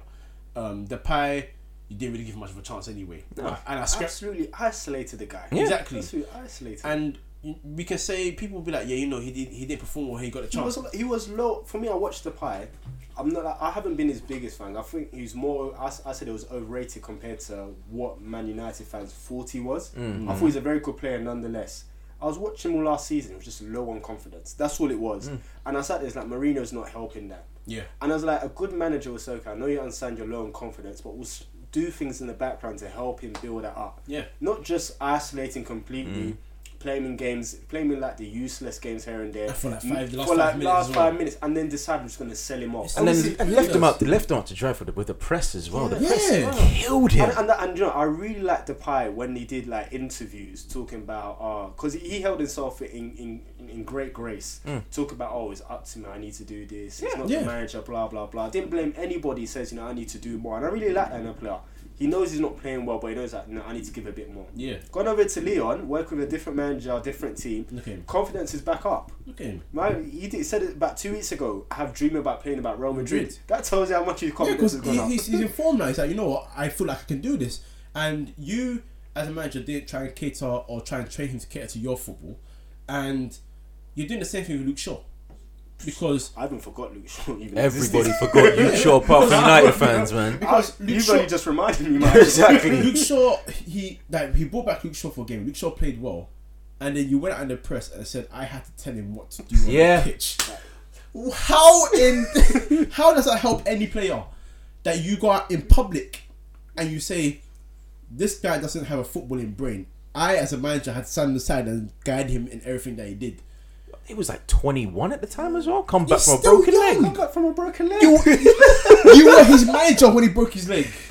I thought it was Van Gaal. No, it was him. It was him. Oh, shit. There's a man It was him. And it's sad because that's it. He hung him out because even before then, remember when he said, "Oh, he's not fit." Yeah. And everything. I thought, wow. And I was like, these are things you keep in house. And that stunk of Van Gaal so much. Because how many times Van Gaal say this guy's not up to No, my fitness yeah, level? yeah, He's yeah. not gonna play. He's not gonna play. Same thing with you talking about Rashford and Martial. Remember I told you when Falcao hit a bit of form, he started scoring goals. When international scored goals, then he dropped him, and he didn't play for the next 5 games.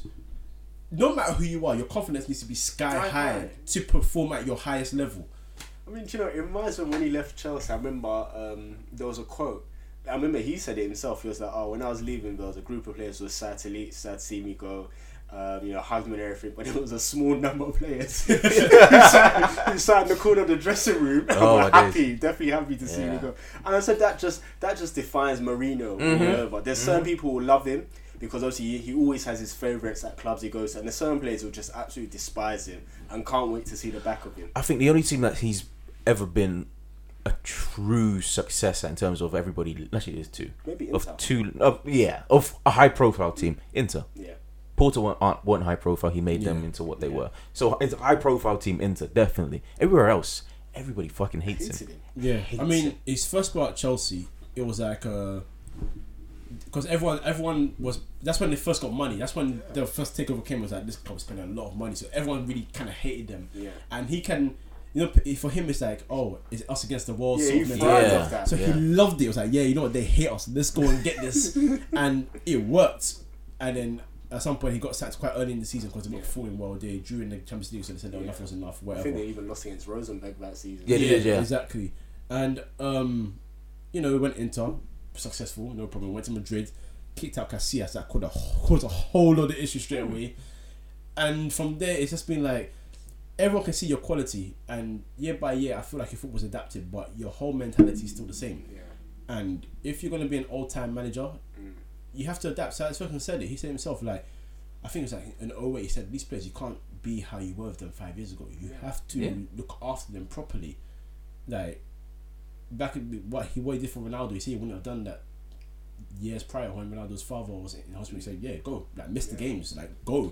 Before he would have been like, play the game, then go. Yeah. Now it's like, no, stay with your father, fine. Like, that's how you adapt with the game. But that shows you the difference between Fergie and Mourinho, because you look at Fergie trusted his players, worked with his players, sort of builds that sort of relationship with his players. But if he dropped somebody, someone else was coming in to do the job. Yeah. Now, for instance, when Roy Keane was misbehaving, Roy Keane out, someone else came and did the job.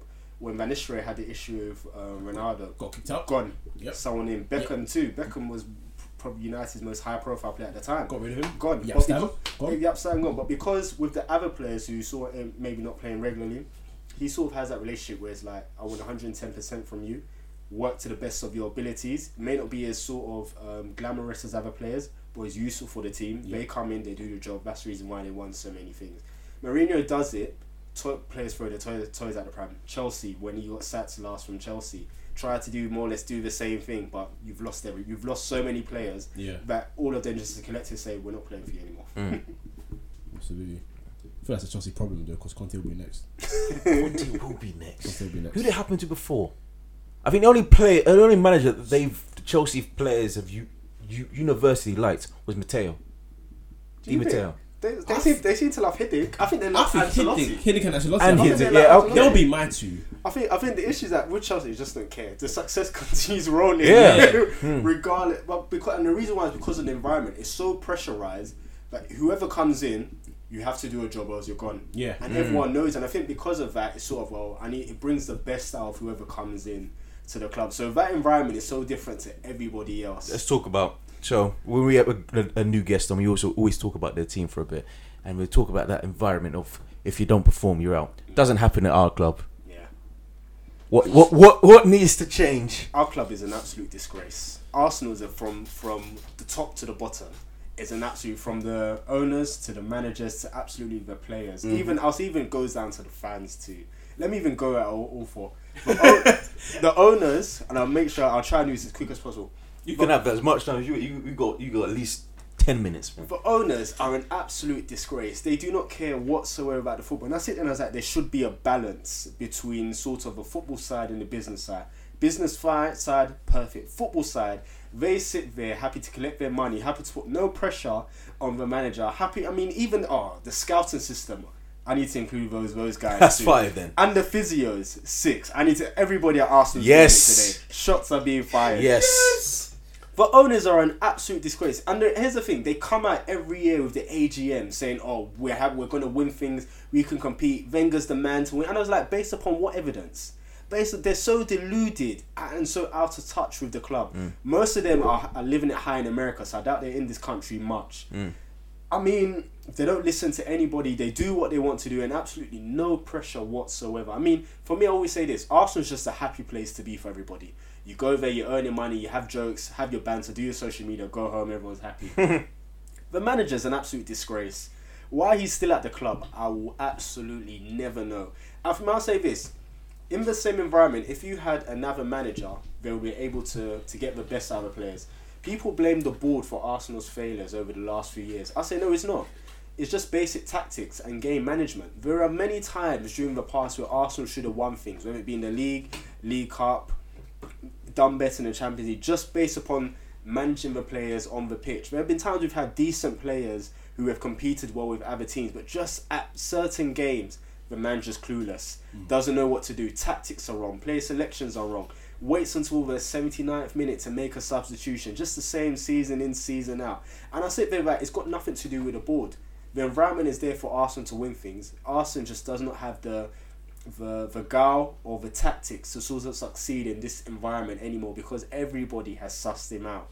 And people blame the board and sort of cover Arsenal. I was like, no, you can't cover Arsenal. I was like, if you had Mourinho, Ferguson, managing some of the past Arsenal teams, they would have won things. Regardless of how much backing the board are giving them, they would have won things, because there were certain times we had the players good enough to win things. I remember that season when we were 5 points, I remember it clearly, 5 points ahead of United, went and played Birmingham City. We threw it away. We absolutely threw it away. 5 points ahead of United, and we absolutely threw it. Like, who are you going to blame then? The board? Of course not. The manager absolutely dropped the ball that season, and things just went downhill. The players, oh my gosh, most players absolutely have it's a disgrace that certain players are still at that club. They have absolutely no ambition to succeed. And it annoys me because every time things go wrong, they're like, support us. The fans need to support us, need to get behind us. I was like, you have to give the fans a reason to support you. They get onto the fans saying they create an environment as to which they can't succeed. It's like, who creates that environment? Not the fans. The fans boo because you're not performing. They don't just boo because for the sake of booing. Yeah. When things are going wrong and say, hold on, you're not performing, they boo. How many times do we see players strolling around, not doing their jobs, and expect us to back them? I was like, first do your jobs. You get paid a lot of money. The fans are funding your lifestyle, and you have the balls to then attack the fans and other people, saying, they're not creating the environment for us to succeed. They're making it difficult for us to perform. Like, no, fans don't come there and start booing after the whistle's blown for kickoff. You guys start performing badly, and that's when the boos start ringing. They absolutely have no heart. The likes of Walcott, no ambition, happy to collect his 100k plus a week and just sit on the bench. As much as fans get onto Oxlade-Chamberlain, at least he had the sort of ambition to sort of say, I want a different environment to sort of press on. Obviously, you can question it. Fans can say what they want about, but at least he decided, I need a change. This isn't the right environment for me to succeed. That says it all. I will never, for the life of me, understand why we boo Cesc Fabregas. Honestly, the guy. Listen, things were going belly up at Arsenal. The guy decided Barcelona coming from me, a bigger club who compete on all circuits for things. Of course, any player would have left. Yep. Arsenal didn't show the ambition to sort of keep him at the club. Went to Barcelona, had some success there. Now Arsenal had first refusal on Fabregas. Arsenal decided, Ozil's a much better option than Fabregas. What do you expect the guy to do? Sit around and wait until his deathbed till Arsenal come for him? Chelsea next best option, decided to go there. Arsenal fans boo him, and I said, like, what on earth are you booing this player for? He's done absolutely nothing wrong. For me, the most damning quote was when Nasri left, and he said this. He said, they sold Fabregas. I went up to the board to ask him, who are we signing? At this time, they signed Jovino, and they said, we're not signing anybody else. Oh my We're just signing Jovino. As you said, that's when I realised I had to leave this club. And I sat there and I was like, obviously, yes, money played a part in Nasri leaving, but it's like the fact that he can come out and say that says it all. When Van Persie was leaving, how many meetings did he have with Arsenal and the Arsenal board? I was like, if you can't convince someone that we're going to do things to change it, we're going to compete, after having several meetings with him and he decides to leave for your nearest rival, something is wrong. It means that the structure at that club is wrong for players, for ambitious players to succeed. The fans, oh my gosh, sick and tired of the fans. The fans, they moan, they scream, they complain about things, but do absolutely nothing. I'm like, listen, there's no point complaining if you're not going to take any action. Like, just complain in your bedroom. Stop making all these public displays about, oh, we want things to change and do nothing. I was like, Liverpool, when they increased the prices, look how quickly those guys formed a protest during that game saying we're leaving. How quickly did those Liverpool boards say, oh, we can't lose the fans? Yeah. How quickly did they reduce those prices back again? I was like, listen, these guys only care about money at Arsenal. You're feeding their pockets. You think they can sit there all day and have you do your Arsenal fan TV interviews, complain, protest, we're not doing this. When you're buying the shirts, when you're filling out the stadiums, when you're buying all these merchandise, do you think they care? The only thing, they're mercenaries. They only care about money. For me, I've always said from the get-go, this is why my protest, I've said I do not buy any Arsenal, anything to do with Arsenal. I haven't done so for the last 3 years. Also, I have the last few Arsenal shirts, but they were bought as gifts for me. But I do not feed no money to that club whatsoever, because I said, listen, my protest is... Yeah, I bought his shirt. My protest is, I'm not giving this club any money, because that is all they want. And I said, it's like, if I was a fan, I'll stop going to games, stop buying the tickets. When they see empty stadiums and realize, oh, hold on, we're not getting the gate receipts, things will change. This is the same board that said at the start of the season when they bought Lacazette, on deadline day, we have no money. I was like, what do you mean you have no money? You've been letting me know for Lamar. Honestly, exactly. They said, oh, we have to sell players to bring players. I was like, excuse me? Wasn't it, how many years ago you said you had a war chest? You've charged the highest prices in Europe for season tickets to go and watch Arsenal, but yet there's no money. How can you justify that? Yeah. Our physios, are we hiring interns every day? Long-term injury. I guarantee you, we do not have qualified physios at that club whatsoever. My God, 2 weeks turns into 2 months. It's ridiculous. How many long-term injuries? Kazoya has been out since something that was supposed to be initial 3-4 week injury. Yep. Been gone for over a year. I do not understand. Welbeck, when he was at United, no injuries. Comes to Arsenal, injuries everywhere. Long-term. It's funny. Players that come to Arsenal always experience long-term injuries when there's no record of it at their previous clubs. Something is going on at that club that needs to be investigated. It's been like this for over a decade. Oh yeah. Arsenal is the only club where their players have long-term injuries and it's just continued. Something needs to be investigated there, because I refuse to believe that our physios are qualified physios. Honestly, there needs to be investigation there.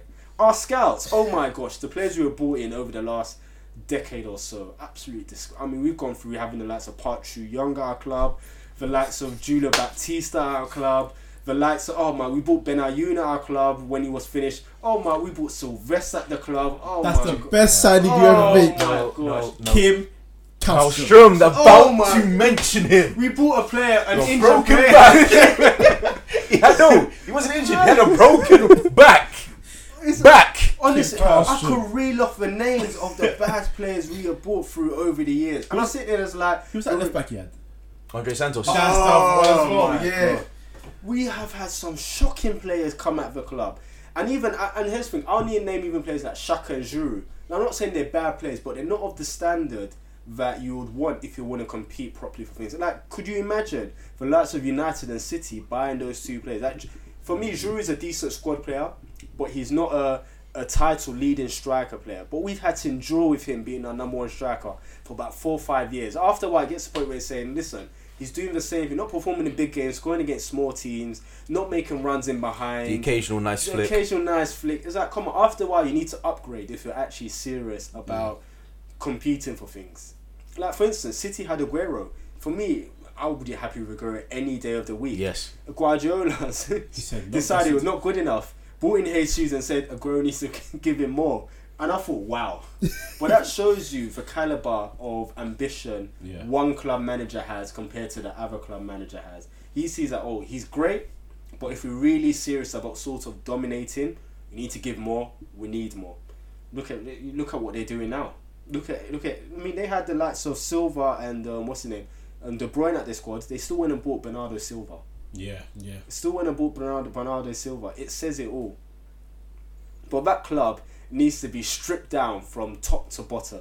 Okay, let's talk about stripping down. So we know, guarantee Kroenke isn't going anywhere. Oh, he's just, why do fans even protest? Yeah, exactly. So the next, I mean, I could say, we've got 2 years or 1.5 or whichever long-term contract he gets next. He's not leaving anytime soon. But if there was a miracle, and say, I don't know, a piano fell out of the heavens and crashed down on him, who would you go for next? Do you know what? I've always said this. People always ask me this question, and I say this to people. It's not my job for me to reel off names. And I always say this to people. Why do people pose that question to fans to sort of... who do you think is ideal? To sort of like catch them out. Okay. Because for me, it's like the people upstairs should be doing that. For me, I'm at that stage where I'll like anybody. Because for me, I just want fresh ideas. Yes, same. And for me, it's like every manager needs to be given a chance somewhere. Mourinho started from somewhere. Ferguson started from somewhere. Pep Guardiola started from somewhere. Ancelotti started from somewhere. It's all about giving people the right opportunities and putting them in the right environment and supporting them. Yeah. When they need to. Because that's when Wenger came, he had the backing of David Dean. Look at the success he had. Imagine he'd have the likes of David Dean backing him for his ideas and the philosophy he wanted. He wouldn't succeed at Arsenal. Yeah. It's just got to that stage where it's like, listen, someone with fresh ideas who sees things, he's seeing this isn't working right. We need to change things. Ideally, I could say the Hoffenheim manager. Yeah. I think he's a very good manager. I wouldn't even mind a Leipzig manager because you see what they're doing is all progressive. Monaco. New ideas. Who's the Monaco man? Is it still? What's his name? My only issue with Monaco. My only issue is that I sort of see a bit of arson in that manager in terms of. That's what I was thinking. Defensively, yeah. They're still suspects, and they're not truly working on that. The attack is sort of covering the defense. I need to put this out. Sean Dyche. No, never. Thank you. You're right. You. Why is his name? Here's the thing. I always say this. Why is his name ever in the running? I said Sean Dyche hasn't done anything great. Nothing at Burnley. I was like, listen, got relegated first season. Survived second. If they put a throw manager in that Burnley position and did exactly the same job Dyche did, no one would rate him. No one would say anything. But it's because what we want to do is we want to give these English managers sort of the kick up. They don't achieve anything. They don't achieve anything. I was like, a good manager is someone who sort of achieves above the resources that are available. That's why I said top table. And then sort of challenging for like 7th, 8th, the next best thing. Yeah. Fair enough. Absolutely. Every year relegation battle, and then they're safe maybe with 4 games to go, and then it's like, oh. That's why I said Martinez was a good manager at Wigan. FA Cup, it doesn't matter. He got relegated the first. Everybody expected him to get relegated. The fact that he survived for like 7, 8 years was ridiculous. Martinez was his own worst enemy. Yeah. Because in the fact that he, like I say, I see like Klopping, I see Martinez. The fact that, yes, attacking wise, but great. Defensively. Every year he neglected the defence. And I sat there, it's only a matter of time before this Wigan team gets relegated because you can't continue neglecting the defence. Remember I told you at Everton, when he went to Everton, he took Anthony Alcaraz with him. I said that too. Remember when he was linked with Liverpool, close to signing for Liverpool? My Liverpool friends were absolutely going out their minds. They were like, Martinez, never. They're like, we never want such a man at our club because they're like, what on earth is he gonna do? Yeah, do the attack, but the defense will always be neglected. Marco Silva seems to be fantastic the one. manager. Yeah, I love him, man. Because I like the way, obviously, it's Watford is so restricted, so not every result is gonna go. No, but I mean, just in terms of competing. Yeah, I get you. For players and everything. So, but like I said, he's working with the best he's got, but he's getting so much out of them. The scout, I mean, his scouting is very amazing. Like, I mean, look at what he did at Hull. He went there with the same group of players. Yeah. They looked amazing there compared. And I still, honestly, it still pains me when I have to listen back at like Paul Merson Oh, and yeah. what's his name? What's the level? Phil Thompson. Phil Thompson. Yeah. Absolutely spouts that nonsense for about 5 minutes. I will never forget the look on Matt Letizier's face. He was just sitting there thinking that, is this actually happening? Like, Honestly, he was so I sat rattled. there and I was like, this is like borderline covert racism. It's full blown xenophobia. That's what it was, man. It was one It's of the crazy. because It's crazy. like when he first got signed, I was like, I know this guy's name before because like I always say, you say it. When I started university, times when you couldn't sleep, you just stay up. You go FM. like, no, not only FM, but like you go on. By the way, I'll happily have him at Arsenal. Oh yeah, you go through that first row and you just try and find football that's on anywhere. Oh, when you're jokes. bored, so I sit and I just put it on and watching. And then this guy was achieving so many great things at Olympiacos. So when he came and then he had Paul Mercer saying, Anybody can do anyone that. can do it at I was like, Olympiacos. this is crazy. the first thing I said. I said, one, how many people have the unbeaten runs he has Yep. at any Any level? level, yeah. First you're this quick because it's in Greece. Okay, name me at any level, lowest, high level, how many people have the unbeaten run he has? And look at the- Two, he won things. Look at what they're peddling with Brendan Rodgers right now. Even though we know Brendan Rodgers isn't shit. Exactly. But oh, bloody hell, it's crazy. The same thing they did with Lindelof. yeah, they've gone for him as well. Yeah, it's like you should have got Michael Keane. Why? Michael, here's the thing. I always said this. Michael Keane's not doing Michael Keane is not a good defender. And here's the thing. I'll say for this. A good defender is someone who reads the game, Yep. knows what's going on around him, and reacts to how things are developing around him. People like Michael, I hate like certain defenders. I hate watching them. Michael Keane, one of them. Gary Cahill, another one. Jagielka, because Drop names and they're all they English. and it is the English defenders. The only anomalies are people like Ferdinand and the Terrys. Yeah. In terms of where Terry like Terry. no, but at least Terry didn't have the pace, but But he he could sort of read the game. Read the game well. Yeah. Okay. And I sit there and I was like, these players have no intelligence because they praise them for like the last ditch tackles. And I sit there and like, why has it got to the stage where they're doing last ditch or having to make blocks? Yeah. I was Yeah. like, something has gone wrong somewhere where they have to do that. Yeah. And these defenders have been living off that all their lives. I remember, I think it was Nesta who said it. He said a quote, he's like, if I have to go to ground to win the ball, Yeah. I mean, it was, yeah. I've made a mistake. Yeah. And that says it all. Like, obviously, there's times you have to, but if it's a continual theme, Then he's been living off that. I've watched Burnley many times. I was like, they were praising him. I was like, what do you mean praise? Because he did blocks. They're showing clips of his blocks, tackles. I was like, that's not good defending. That's poor defending. Absolutely. That's last ditch. I have to do this because I have no other choice. Yeah. A good defender will see, okay, the striker's here. Do I drop off? Do I go tight to him? He's moving here. Where do I move? Where do I position myself? Where do I put myself to affect things to tackle effectively? This is not Michael Keane. Yeah. And we're praising mediocrity. And that's why it annoyed me that he was getting so much praise, whereas Harry Maguire, who is not a world class defender by any means, I like Harry Maguire. but he was someone that didn't have to go to ground too Yeah, much, but he didn't. knew how to win the ball. At Hull, right? He was at Hull as Yeah, well. it's at Yeah. Hull. At Hull, we looked. I was impressed with him. Yeah. I was like, he's not the quickest, but But he knows how to play. Yeah. Guess who he's under as well? Marco Silva. Marco Silva, life. You see, Anyway, format managers. Breaking news: Claude Puel named new Leicester manager. Oh, is that they're confirmed now? going Confirmed. to regret that. Of course they are. Do you know what? I thought it's, Regret that so there's much. mixed reviews about that because do you know? Because obviously people go on that he finished 8th last season, and obviously they put into perspective. Well, it was 15 points off the team that finished 7th, and 6 points off the team that finished 17th. Oh yeah. And people said, well, the position is a bit false. It doesn't paint. the 8th is a picture good. that. It looks It looks good, but they said when you put in context, they said finished 8th with 46 points. And they were like, that's 6 points off the recommended. Yeah. The recommended safety points to sort of stay up. It says that says the funny thing is that when people around Europe talk about Puyol, they rate him. Yeah. They look at his previous jobs that he did. I think he wasn't he at Lyon too, Yeah, he was. and he was at another Nice too. They say he did a foreign people say he did a great job there. Obviously, a lot of people look at what he did at Southampton, and the complaints has been mainly on the football side. Like, it's been boring, and I was like, not every football has to be exciting. Certain managers are wired differently, and so people go, well, it's not a good appointment. Look what he did at Southampton. Would expect. I was like, well, he did get them to a League Cup final, finished 8th. Okay, It's not I was bad. like, but for me, it's like, what do Leicester want? Like, Leicester won the league by fluke. this is their level.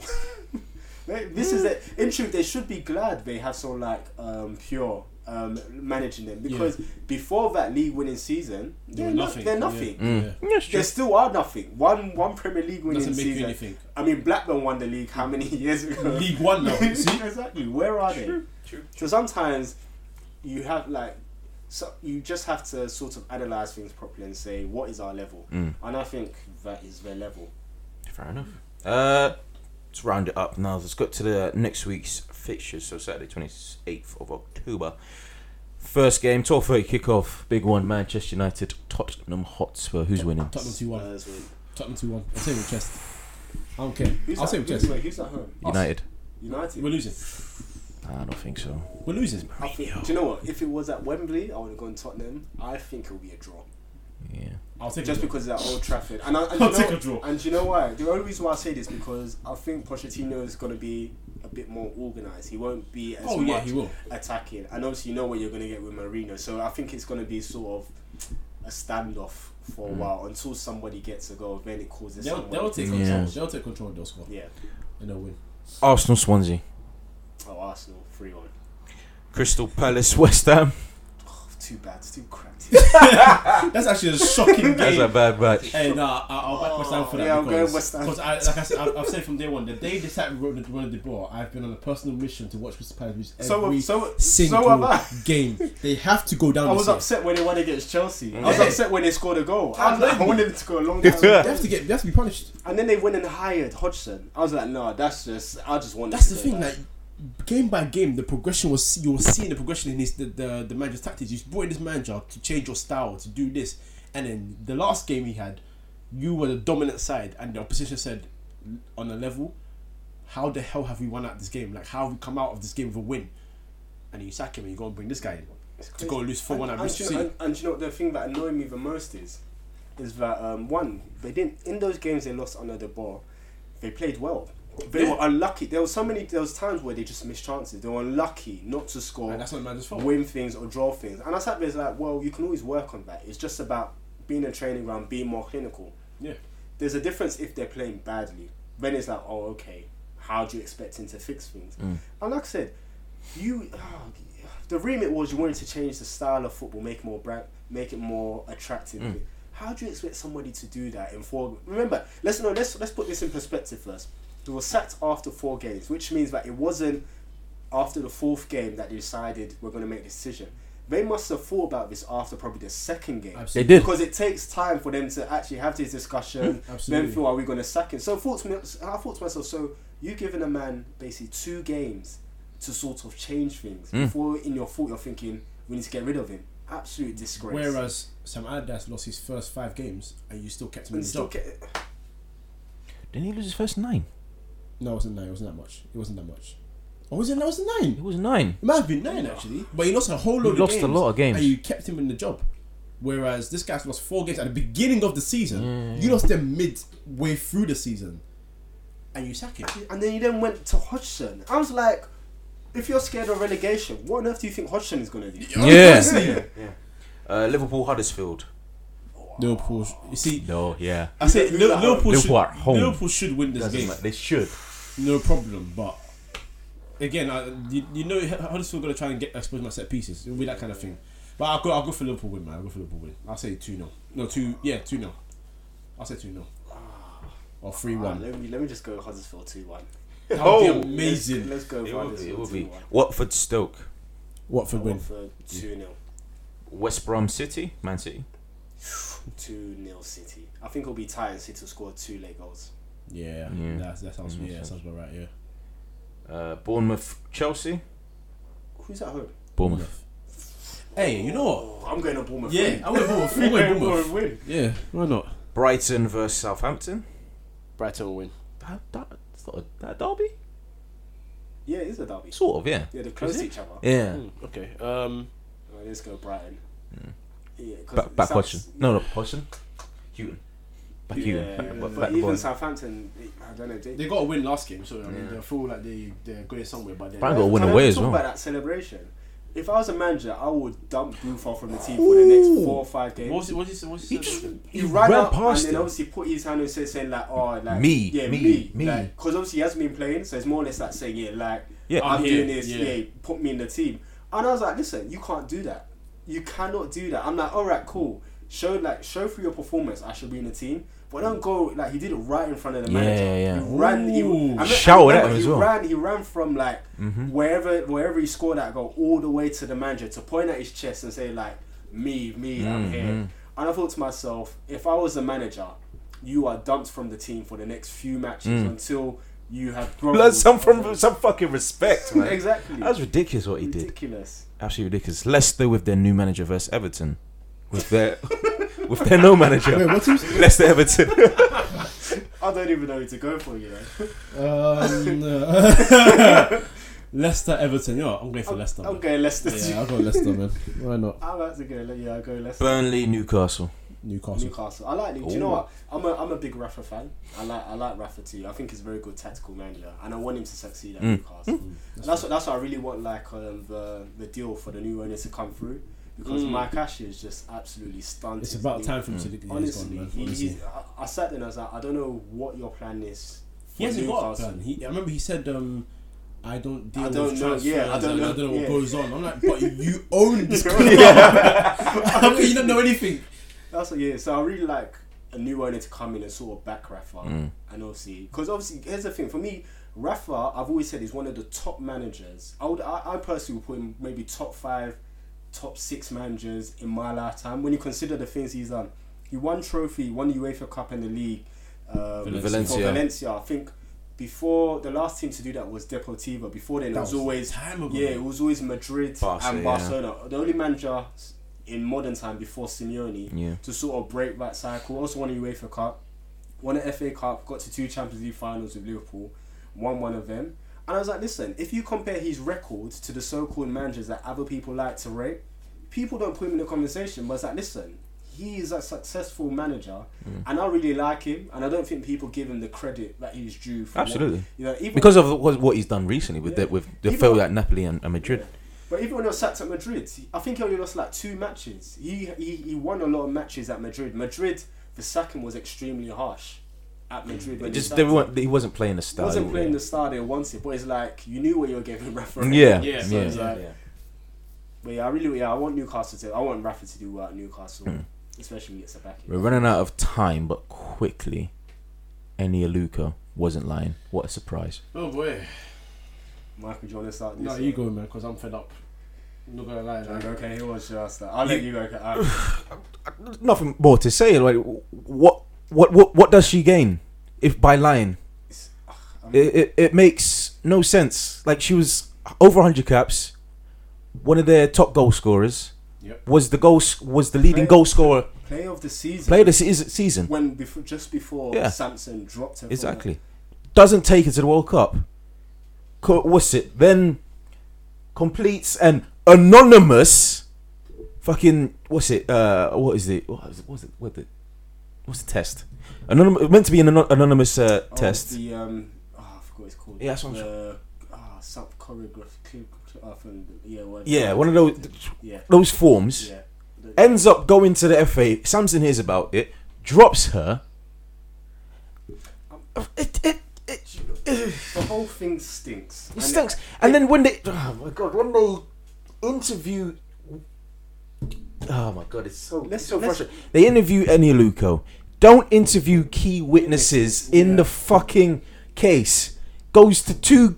Was it Crown Court? Yeah. Yeah, I think goes 2. They don't take the case. It's so fucked up. It's such a sign of institutional racism.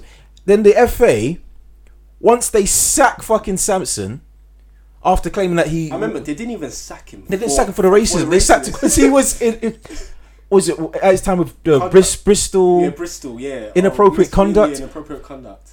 Which means they knew about that as well. And then a few weeks later, she wasn't lying. She was telling the truth. And they still refused to pay her fucking money. And here's the thing: they said, it was, the comments weren't correct, a bit insensitive, but it wasn't racism. I was like, when you talk about say something about someone's race, what on earth is it? And here's the thing that annoyed me the most, because one, the FA didn't investigate properly, so that in itself should be investigated. Someone comes to you with a claim, you don't do your proper due diligence, then you then go with, then you should be impartial to it. You then go and say, oh, we support Mark Sampson, and I was like, hold on, you can't investigate something and then say you support the person in the head of the investigation. Yeah. Then secondly, Mark Sampson, like I said, one, it's been found out that they knew that she was telling the truth. Yeah. Mark Sampson has now gone and lied and said, oh, I didn't do this, it's false, knowing that he clearly did it. So then he's allowed this woman's name to be rung through the whole, vilified on social media and in the public, knowing that he did this thing. And then obviously then he then did an interview about 2 weeks before he got sacked, saying, oh, I don't recall saying that. I don't think I would say that. And I was like, hold on, you're changing your tune. Yeah. And then those players, those teammates are an absolute disgrace. Oh, man. For me, I'm like, listen. For me, it's like, if I was in that situation, you remain impartial because you don't have the evidence or the facts. I was like, if all the evidence and facts are presented and you decide you want to show support to Sampson, fair enough. You've analysed it. You've come to your own conclusion. There's an investigation going. He said, she says. You don't know what has gone on. You don't know who's telling the truth, who's lying. You then decide to show an act of support to Sampson. Solidarity. Rubbish. I was thinking, how do you think Enio Luco? I said, listen, if I was Enio Luco, all of them, I would blacklist every single. Yeah. I was like thinking, and none The of only them, players that showed, well, the only one player that showed some actual bottle was Sanderson. Yeah. Leanne Sanderson, and it shows it. And I sat there and I was like, none of them have come out to apologise. Nikita Paris as well. Boy, I'd drop kick her, man. Honestly, screw her. They're an absolute disgrace. And here's what annoys me. They sacked Sampson. Everything now is revealed. She was telling the truth. Yeah. What has the guy come out and said anything? No. He's just remained in his closet, remaining quiet. And I was like, come on, listen. If I was Enio Luco, she's a nice woman for her to sort of say, cool, everything's done. Hasn't come out and said, listen, I would have I would have dragged everybody's names through the mud. Every single person's name. David James, what an absolute. Oh my god! And he thinks he can just delete his tweet and say nothing. Sergeant Kuhn, bruv, I'm telling you. My God, I'm like, listen, you basically, how can you say, oh, she's doing it for the attention? I was like, because she's not good enough. Could have wasted talent. She's doing it for the publicity. What? I'm like, based upon what evidence are you basing this on? And you think you can just delete your tweet? He's pathetic, honestly. Listen, they need to sack everybody involved with it from the FA, clean everybody out. I mean, there's been no action whatsoever. Didn't Greg Dyke leave because they weren't making enough? Steps in the right direction in terms of diversity? Yeah, he said it. Greg Dyke. He said it. He said it straight. He said, "Look, I'm leaving because I look in the office around me and nothing's changed. Nothing's changed. There's no diversity in here. It's an absolute. There's no progression. It's a disgrace. I said this right. If I was a footballer, the first thing I'll come out and say a statement. Any commercial or promotional things the FA want me to do, not doing it. Mm-hmm. Yeah. I'll play for England happily, but I'll say, listen, don't use any of my images, don't use my name for anything, don't call me, don't expect me to do any of your advertising, your TV adverts. I said, don't call me for anything until there is a change. Until you guys have come out and acknowledge what you've done, change things, I'm not doing anything for you. But nothing's gonna change. Because until high profile players like that take a stand, nothing's gonna happen. At all. Like Ian Wright said in an interview, they said, "Oh, why didn't you go there?" It's like, what do you expect me to do? Yeah. It's like, if I go there, you have to fire and change everything at the top. It's like, I can't go there and do things by myself. It remains the same. It was basically, you're a black guy with a big name. Why didn't you go inside and see him? And I even sat there, I was like, even what makes Ian Wright qualified? I sat there, I was like, what? Because one, he's black. He played for Arsenal, high profile player. It was like, that doesn't qualify you to deal with FA, to deal with things with the FA. You need to have some kind of intelligence, executive responsibility, or some kind of knowledge as to how things operate and how you can sort of move the association forward. Les Ferdinand has more experience in that department, but you didn't want to use his name because you don't have any idea. You don't want to change anything. You just saw the man you's interviewing. It's like, oh, why don't you do it? Yeah, why? Oh, what? I just realised, Ian, you're black, Ian. You're black, Ian. Why don't you go there, mate? Honestly, it's crazy. It's a problem. But the fact of the matter is, nothing's going to change because Greg Clark, he should go. Yep. He's not going to go because if you take like we said, football is a microcosm of society. Yeah. The MP that said, what was it, nigger in the woodpile. She still has a job. Nothing happened. She still has a job, and if you don't expect change from people who are meant to serve you, how are you going to expect change from the FA that's there to entertain you? Exactly. I mean, for me, it just said it all with their statement. Oh, that just annoyed me. Oh, there was no real apology in it. It's like, we knew she was telling the truth. Yeah, we know his comments were insensitive. I was like, where is the apology in this? Like, you would think that after what you put this woman through, there would be a whole on your website. There would be a 2-page long apology. Oh, we apologize. We know you put you through this. A complete bullshit PR statement saying what we're going to do to combat racism. We'll talk to kick it out. We'll do all that nonsense. Yeah. But nothing whatsoever. They still haven't paid her money. They're still holding that. Wait. Let's even go back to that. The money. The fact that they tried to pay this woman off. First and foremost, they thought, let's pay her off to keep her quiet, to keep harmony because we're going to, was it a World Cup or Euro? She accepted only because that was the only option. They want to pay an extra, so just say we're not institutional. Yeah, we're not institutional. We'll pay you your money if you say the FA ain't institutional. I'm like, and I have to credit Anea Luca because I don't know how she did commentary for England while they were playing in the Euros. She did commentary. She was Channel 4. And I said, you know what? Credit to her because if that was me, I'm not commentating on this team knowing the manager. The manager that is managing them, and then the coach as well. Did she know that was going to come out though? It came out after the World Cup because he dropped her and nobody understood why. No. So they had the World Cup and the Euros. So the Euros, the Euros even. Yeah, he didn't even play during the World Cup, did he? No, she didn't play. I didn't pick her during the World Cup. No, she didn't go at all. She didn't go. No, she went to the World Cup. She didn't go to the Euros. She went to the World Cup. But did she go to the World Cup? Yeah, she was on the bench.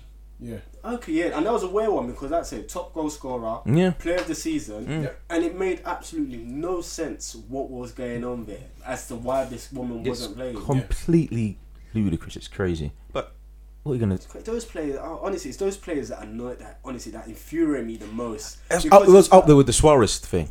Honestly, what Glenn Johnson did. Fucking hell. It's even up there, right? With even the Terry and Anton Ferdinand thing. Yeah. I'm like this isn't. We're not going back. Wait. Let's even go back. Let's even go back to that one, right? Because remember, Terry, the video evidence was there to know what Terry said. Yeah. Then he tried to say, "I said this," and I was like, "Hold on, what you're saying doesn't match up with the movement of your lips." Yeah. Then the FA found him not guilty. They then took it to court. I remember it was in court they found him guilty. Yeah. I was like, well, we can see the pattern of behaviour from the FA anyway. Absolutely ridiculous. This isn't stuff that's in the distant past. It's recent. It's like at least 10 years ago. Who was the real Ferdinand one? Yeah, so roughly around 10 years ago. Yeah. Bloody hell. So nothing's going to change. Nothing's going to change, and it's crazy. Just protect their own. Exactly. I'm like, listen. That's what I've always said with certain things. You should always have an independent body. Aside from that, who will do things where there's no partiality to anybody. There's no bias towards anybody. You give them the facts and evidence. They have no links to the FA or whoever's bringing the accusation. But you do it in-house. Exactly. In-house. They investigate and say, this is our findings. You're culpable. Yep. Come in office. Punishments. That's it. Yeah. It's just the incompetence as well. The fact that he didn't interview two key witnesses. Crazy. They did that. It's all done on purpose. They did it on purpose, but still, it's ludicrous. Pathetic. If I was to murder somebody, and there was somebody right there, and the police didn't interview that person, what the fuck? Do your job. First, you're gonna then bring that case back in, then you're gonna sue everybody. Yes, yeah, exactly. It's crazy. Oh my days. But anyway, that's what we have to. But I'm just happy that it's come to light. They've been found guilty. I wanna mention sportswomen because I remember I was watching it yesterday. Right. And I think it was Sky Sports. Yeah, Sky Sports sportswomen, and the interviewer, blonde hair, blue eyed woman. Yeah. So there's all the context you need for the situation. She goes to, I think it's Nikita Paris' sister, who's a boxer. Yeah. Right. How would you deal with the distractions? distractions that are going on with the England situation right now. Like racism, one is a distraction. Is that the worst used? And then the second, the follow-up fucking question There's more. was, bad enough there. can banter go too far? Oh yeah, I saw that. Yeah, I saw that. I saw that. Because Yeah, remember they said it was banter. It was banter. I was like, because it was the whole faking the Caribbean accent, isn't it? Oh my That god. was- Oh my god. oh. Racism isn't banter. Oh, that's what I'm saying. These people are too. I would have dragged every single that my interview. God, I would have banter. gone mad. Then I would have made sure that I publicised on Twitter to know this interview happened. This is what they said, just in case they try to can that interview and decide, oh, this is not seeing the light of day. I'll make sure that everybody knows about it. This is why people are thinking it's so easy to just make all these so-called jokes and then think, it's bad. You went. I don't know if you were there in Chester when I went to go. I was going to chill in Darren's house. Manish on the Football League show. Oh, yeah, I didn't see it, I Asian, didn't see it, the no, Asian, yeah. the guy. Yeah. So we're watching that, and then Context: there are what's it? 2 black guys in the house in the north, and then there was 4 white ones, all from all from the north. And So that's the only, context. only one of them was cool. Yeah. Yeah. There were 3. We're watching. And I went to go and visit. So that now becomes 3 black guys, 3 white guys in one room. Yeah. No problem. Manish comes on the TV. Their team loses. Yeah. Don't say the word, by the way. I'm not gonna say it. I'm gonna say Okay, it. cool. Not gonna say it at all. And you know, he's talking about the game, Yeah. and they're screaming at the TV, "F off you." You can imagine what word. P. There you go. Yeah, plenty times, and I'm just sitting there looking at them thinking, "Is this really happening right now?" crazy. And one of our friends went upstairs, Yeah. and I went to chill with him after, and he was like, "Listen, like, I have an Asian friend that comes here, Yeah. tall guy, muscular. Yeah. When he comes, they go hiding. They don't say a word Because they're comfortable. because they're comfortable. When he's not there and they're watching it by themselves, they'll shout whatever they want because they feel it's comfortable. They feel it's easy to do that. They feel they can actually do those kind of jokes and make it funny. And here's the sad thing, because I've always said this, right? Because one thing I dislike is when people try to make racism as a football thing. I'm like, racism is a worldwide issue. Exactly. It finds its place everywhere because it's about the people. All Yeah. people do is carry their racist acts or their racism to these places, whether it be a sporting event, whether it be, any type of event. I was like, the only thing FA, and one thing the FA haven't done is that you need to put things in place to say that when it occurs, here is the punishment. Yeah. Because it is always going to happen. So you need to put the right procedures in place that if it happens, this is how we're going to deal with it. We're going to come down hard on it. The FA have not dealt It's with... not just the FA, it's FIFA. Do you remember when during the World Cup when Bettner got fined 52 grand for the Paddy Power Paddy for the Paddy Power Power on his boxes? What boxes. did he... So He celebrated, and then John Terry got a £30,000 fine. for racism. And that's what I'm saying, and that's where the issue lies. Because obviously people say, oh, let's kick racism out of football. Yeah. You can't kick it out. Yeah. The only thing you can do is it has Address it. It has to start with the FA. They have to address it that it's going to happen. When it happens, this is what we do. This is how we deal with it. And until you come down hard on it, it's going to continue. But when you have the FA saying, oh, it's just banter, banter taken too far, what do you expect? How can the debate go to? Can banter go to? Can banter go to? That was a is question. that I ever was a I was question? there. I just paused the video. I was like, fucking hell, man. But blonde hair, blue eyed lady. What do you expect? What do you expect? What do you expect? Go too far. Anyway, And it's funny because I even applied because I remember the FA sent out an application for their BAME to get more people. Oh yeah. I actually applied for that. Obviously, I didn't got rejected. I got sent that one because I'm a licensed coach or whatever. And I read the email. I was like, I'm gonna delete this shit. I'm not taking this seriously. I bought Yeah, but I thought to myself, what's the point? It's like they're probably going to restrict me and obviously say you can only do so much. Of course. Yeah. So you're doing it for just to look good. who were probably the heads of the people that were running it as well. Probably Guess what they were? Yeah, well. Yeah. It's pennies, man. It's pennies. It's pennies. Nothing. They don't want to change anything. They want to keep it the same because they're making money. Absolutely. They're making money. They're making money for 400 years. So why would they change now? Exactly. That's why I feel like sometimes certain players need to come together and take us. Because I said with that Ene Luko, if I was a footballer, I would have. How's every black footballer there? Yeah, I would have taken a stance and said, listen, I'm not going to force anybody. Anyone who wants to join me, join me. But we have to make sure that there needs to be a Colin Kaepernick. The whole squad and obviously, and it takes more effective football because you're talking about the national team already failing, and they need their star men. Yeah, exactly. The England national team will win nothing but the black guys. Exactly. Where's your speed? Where's your speed?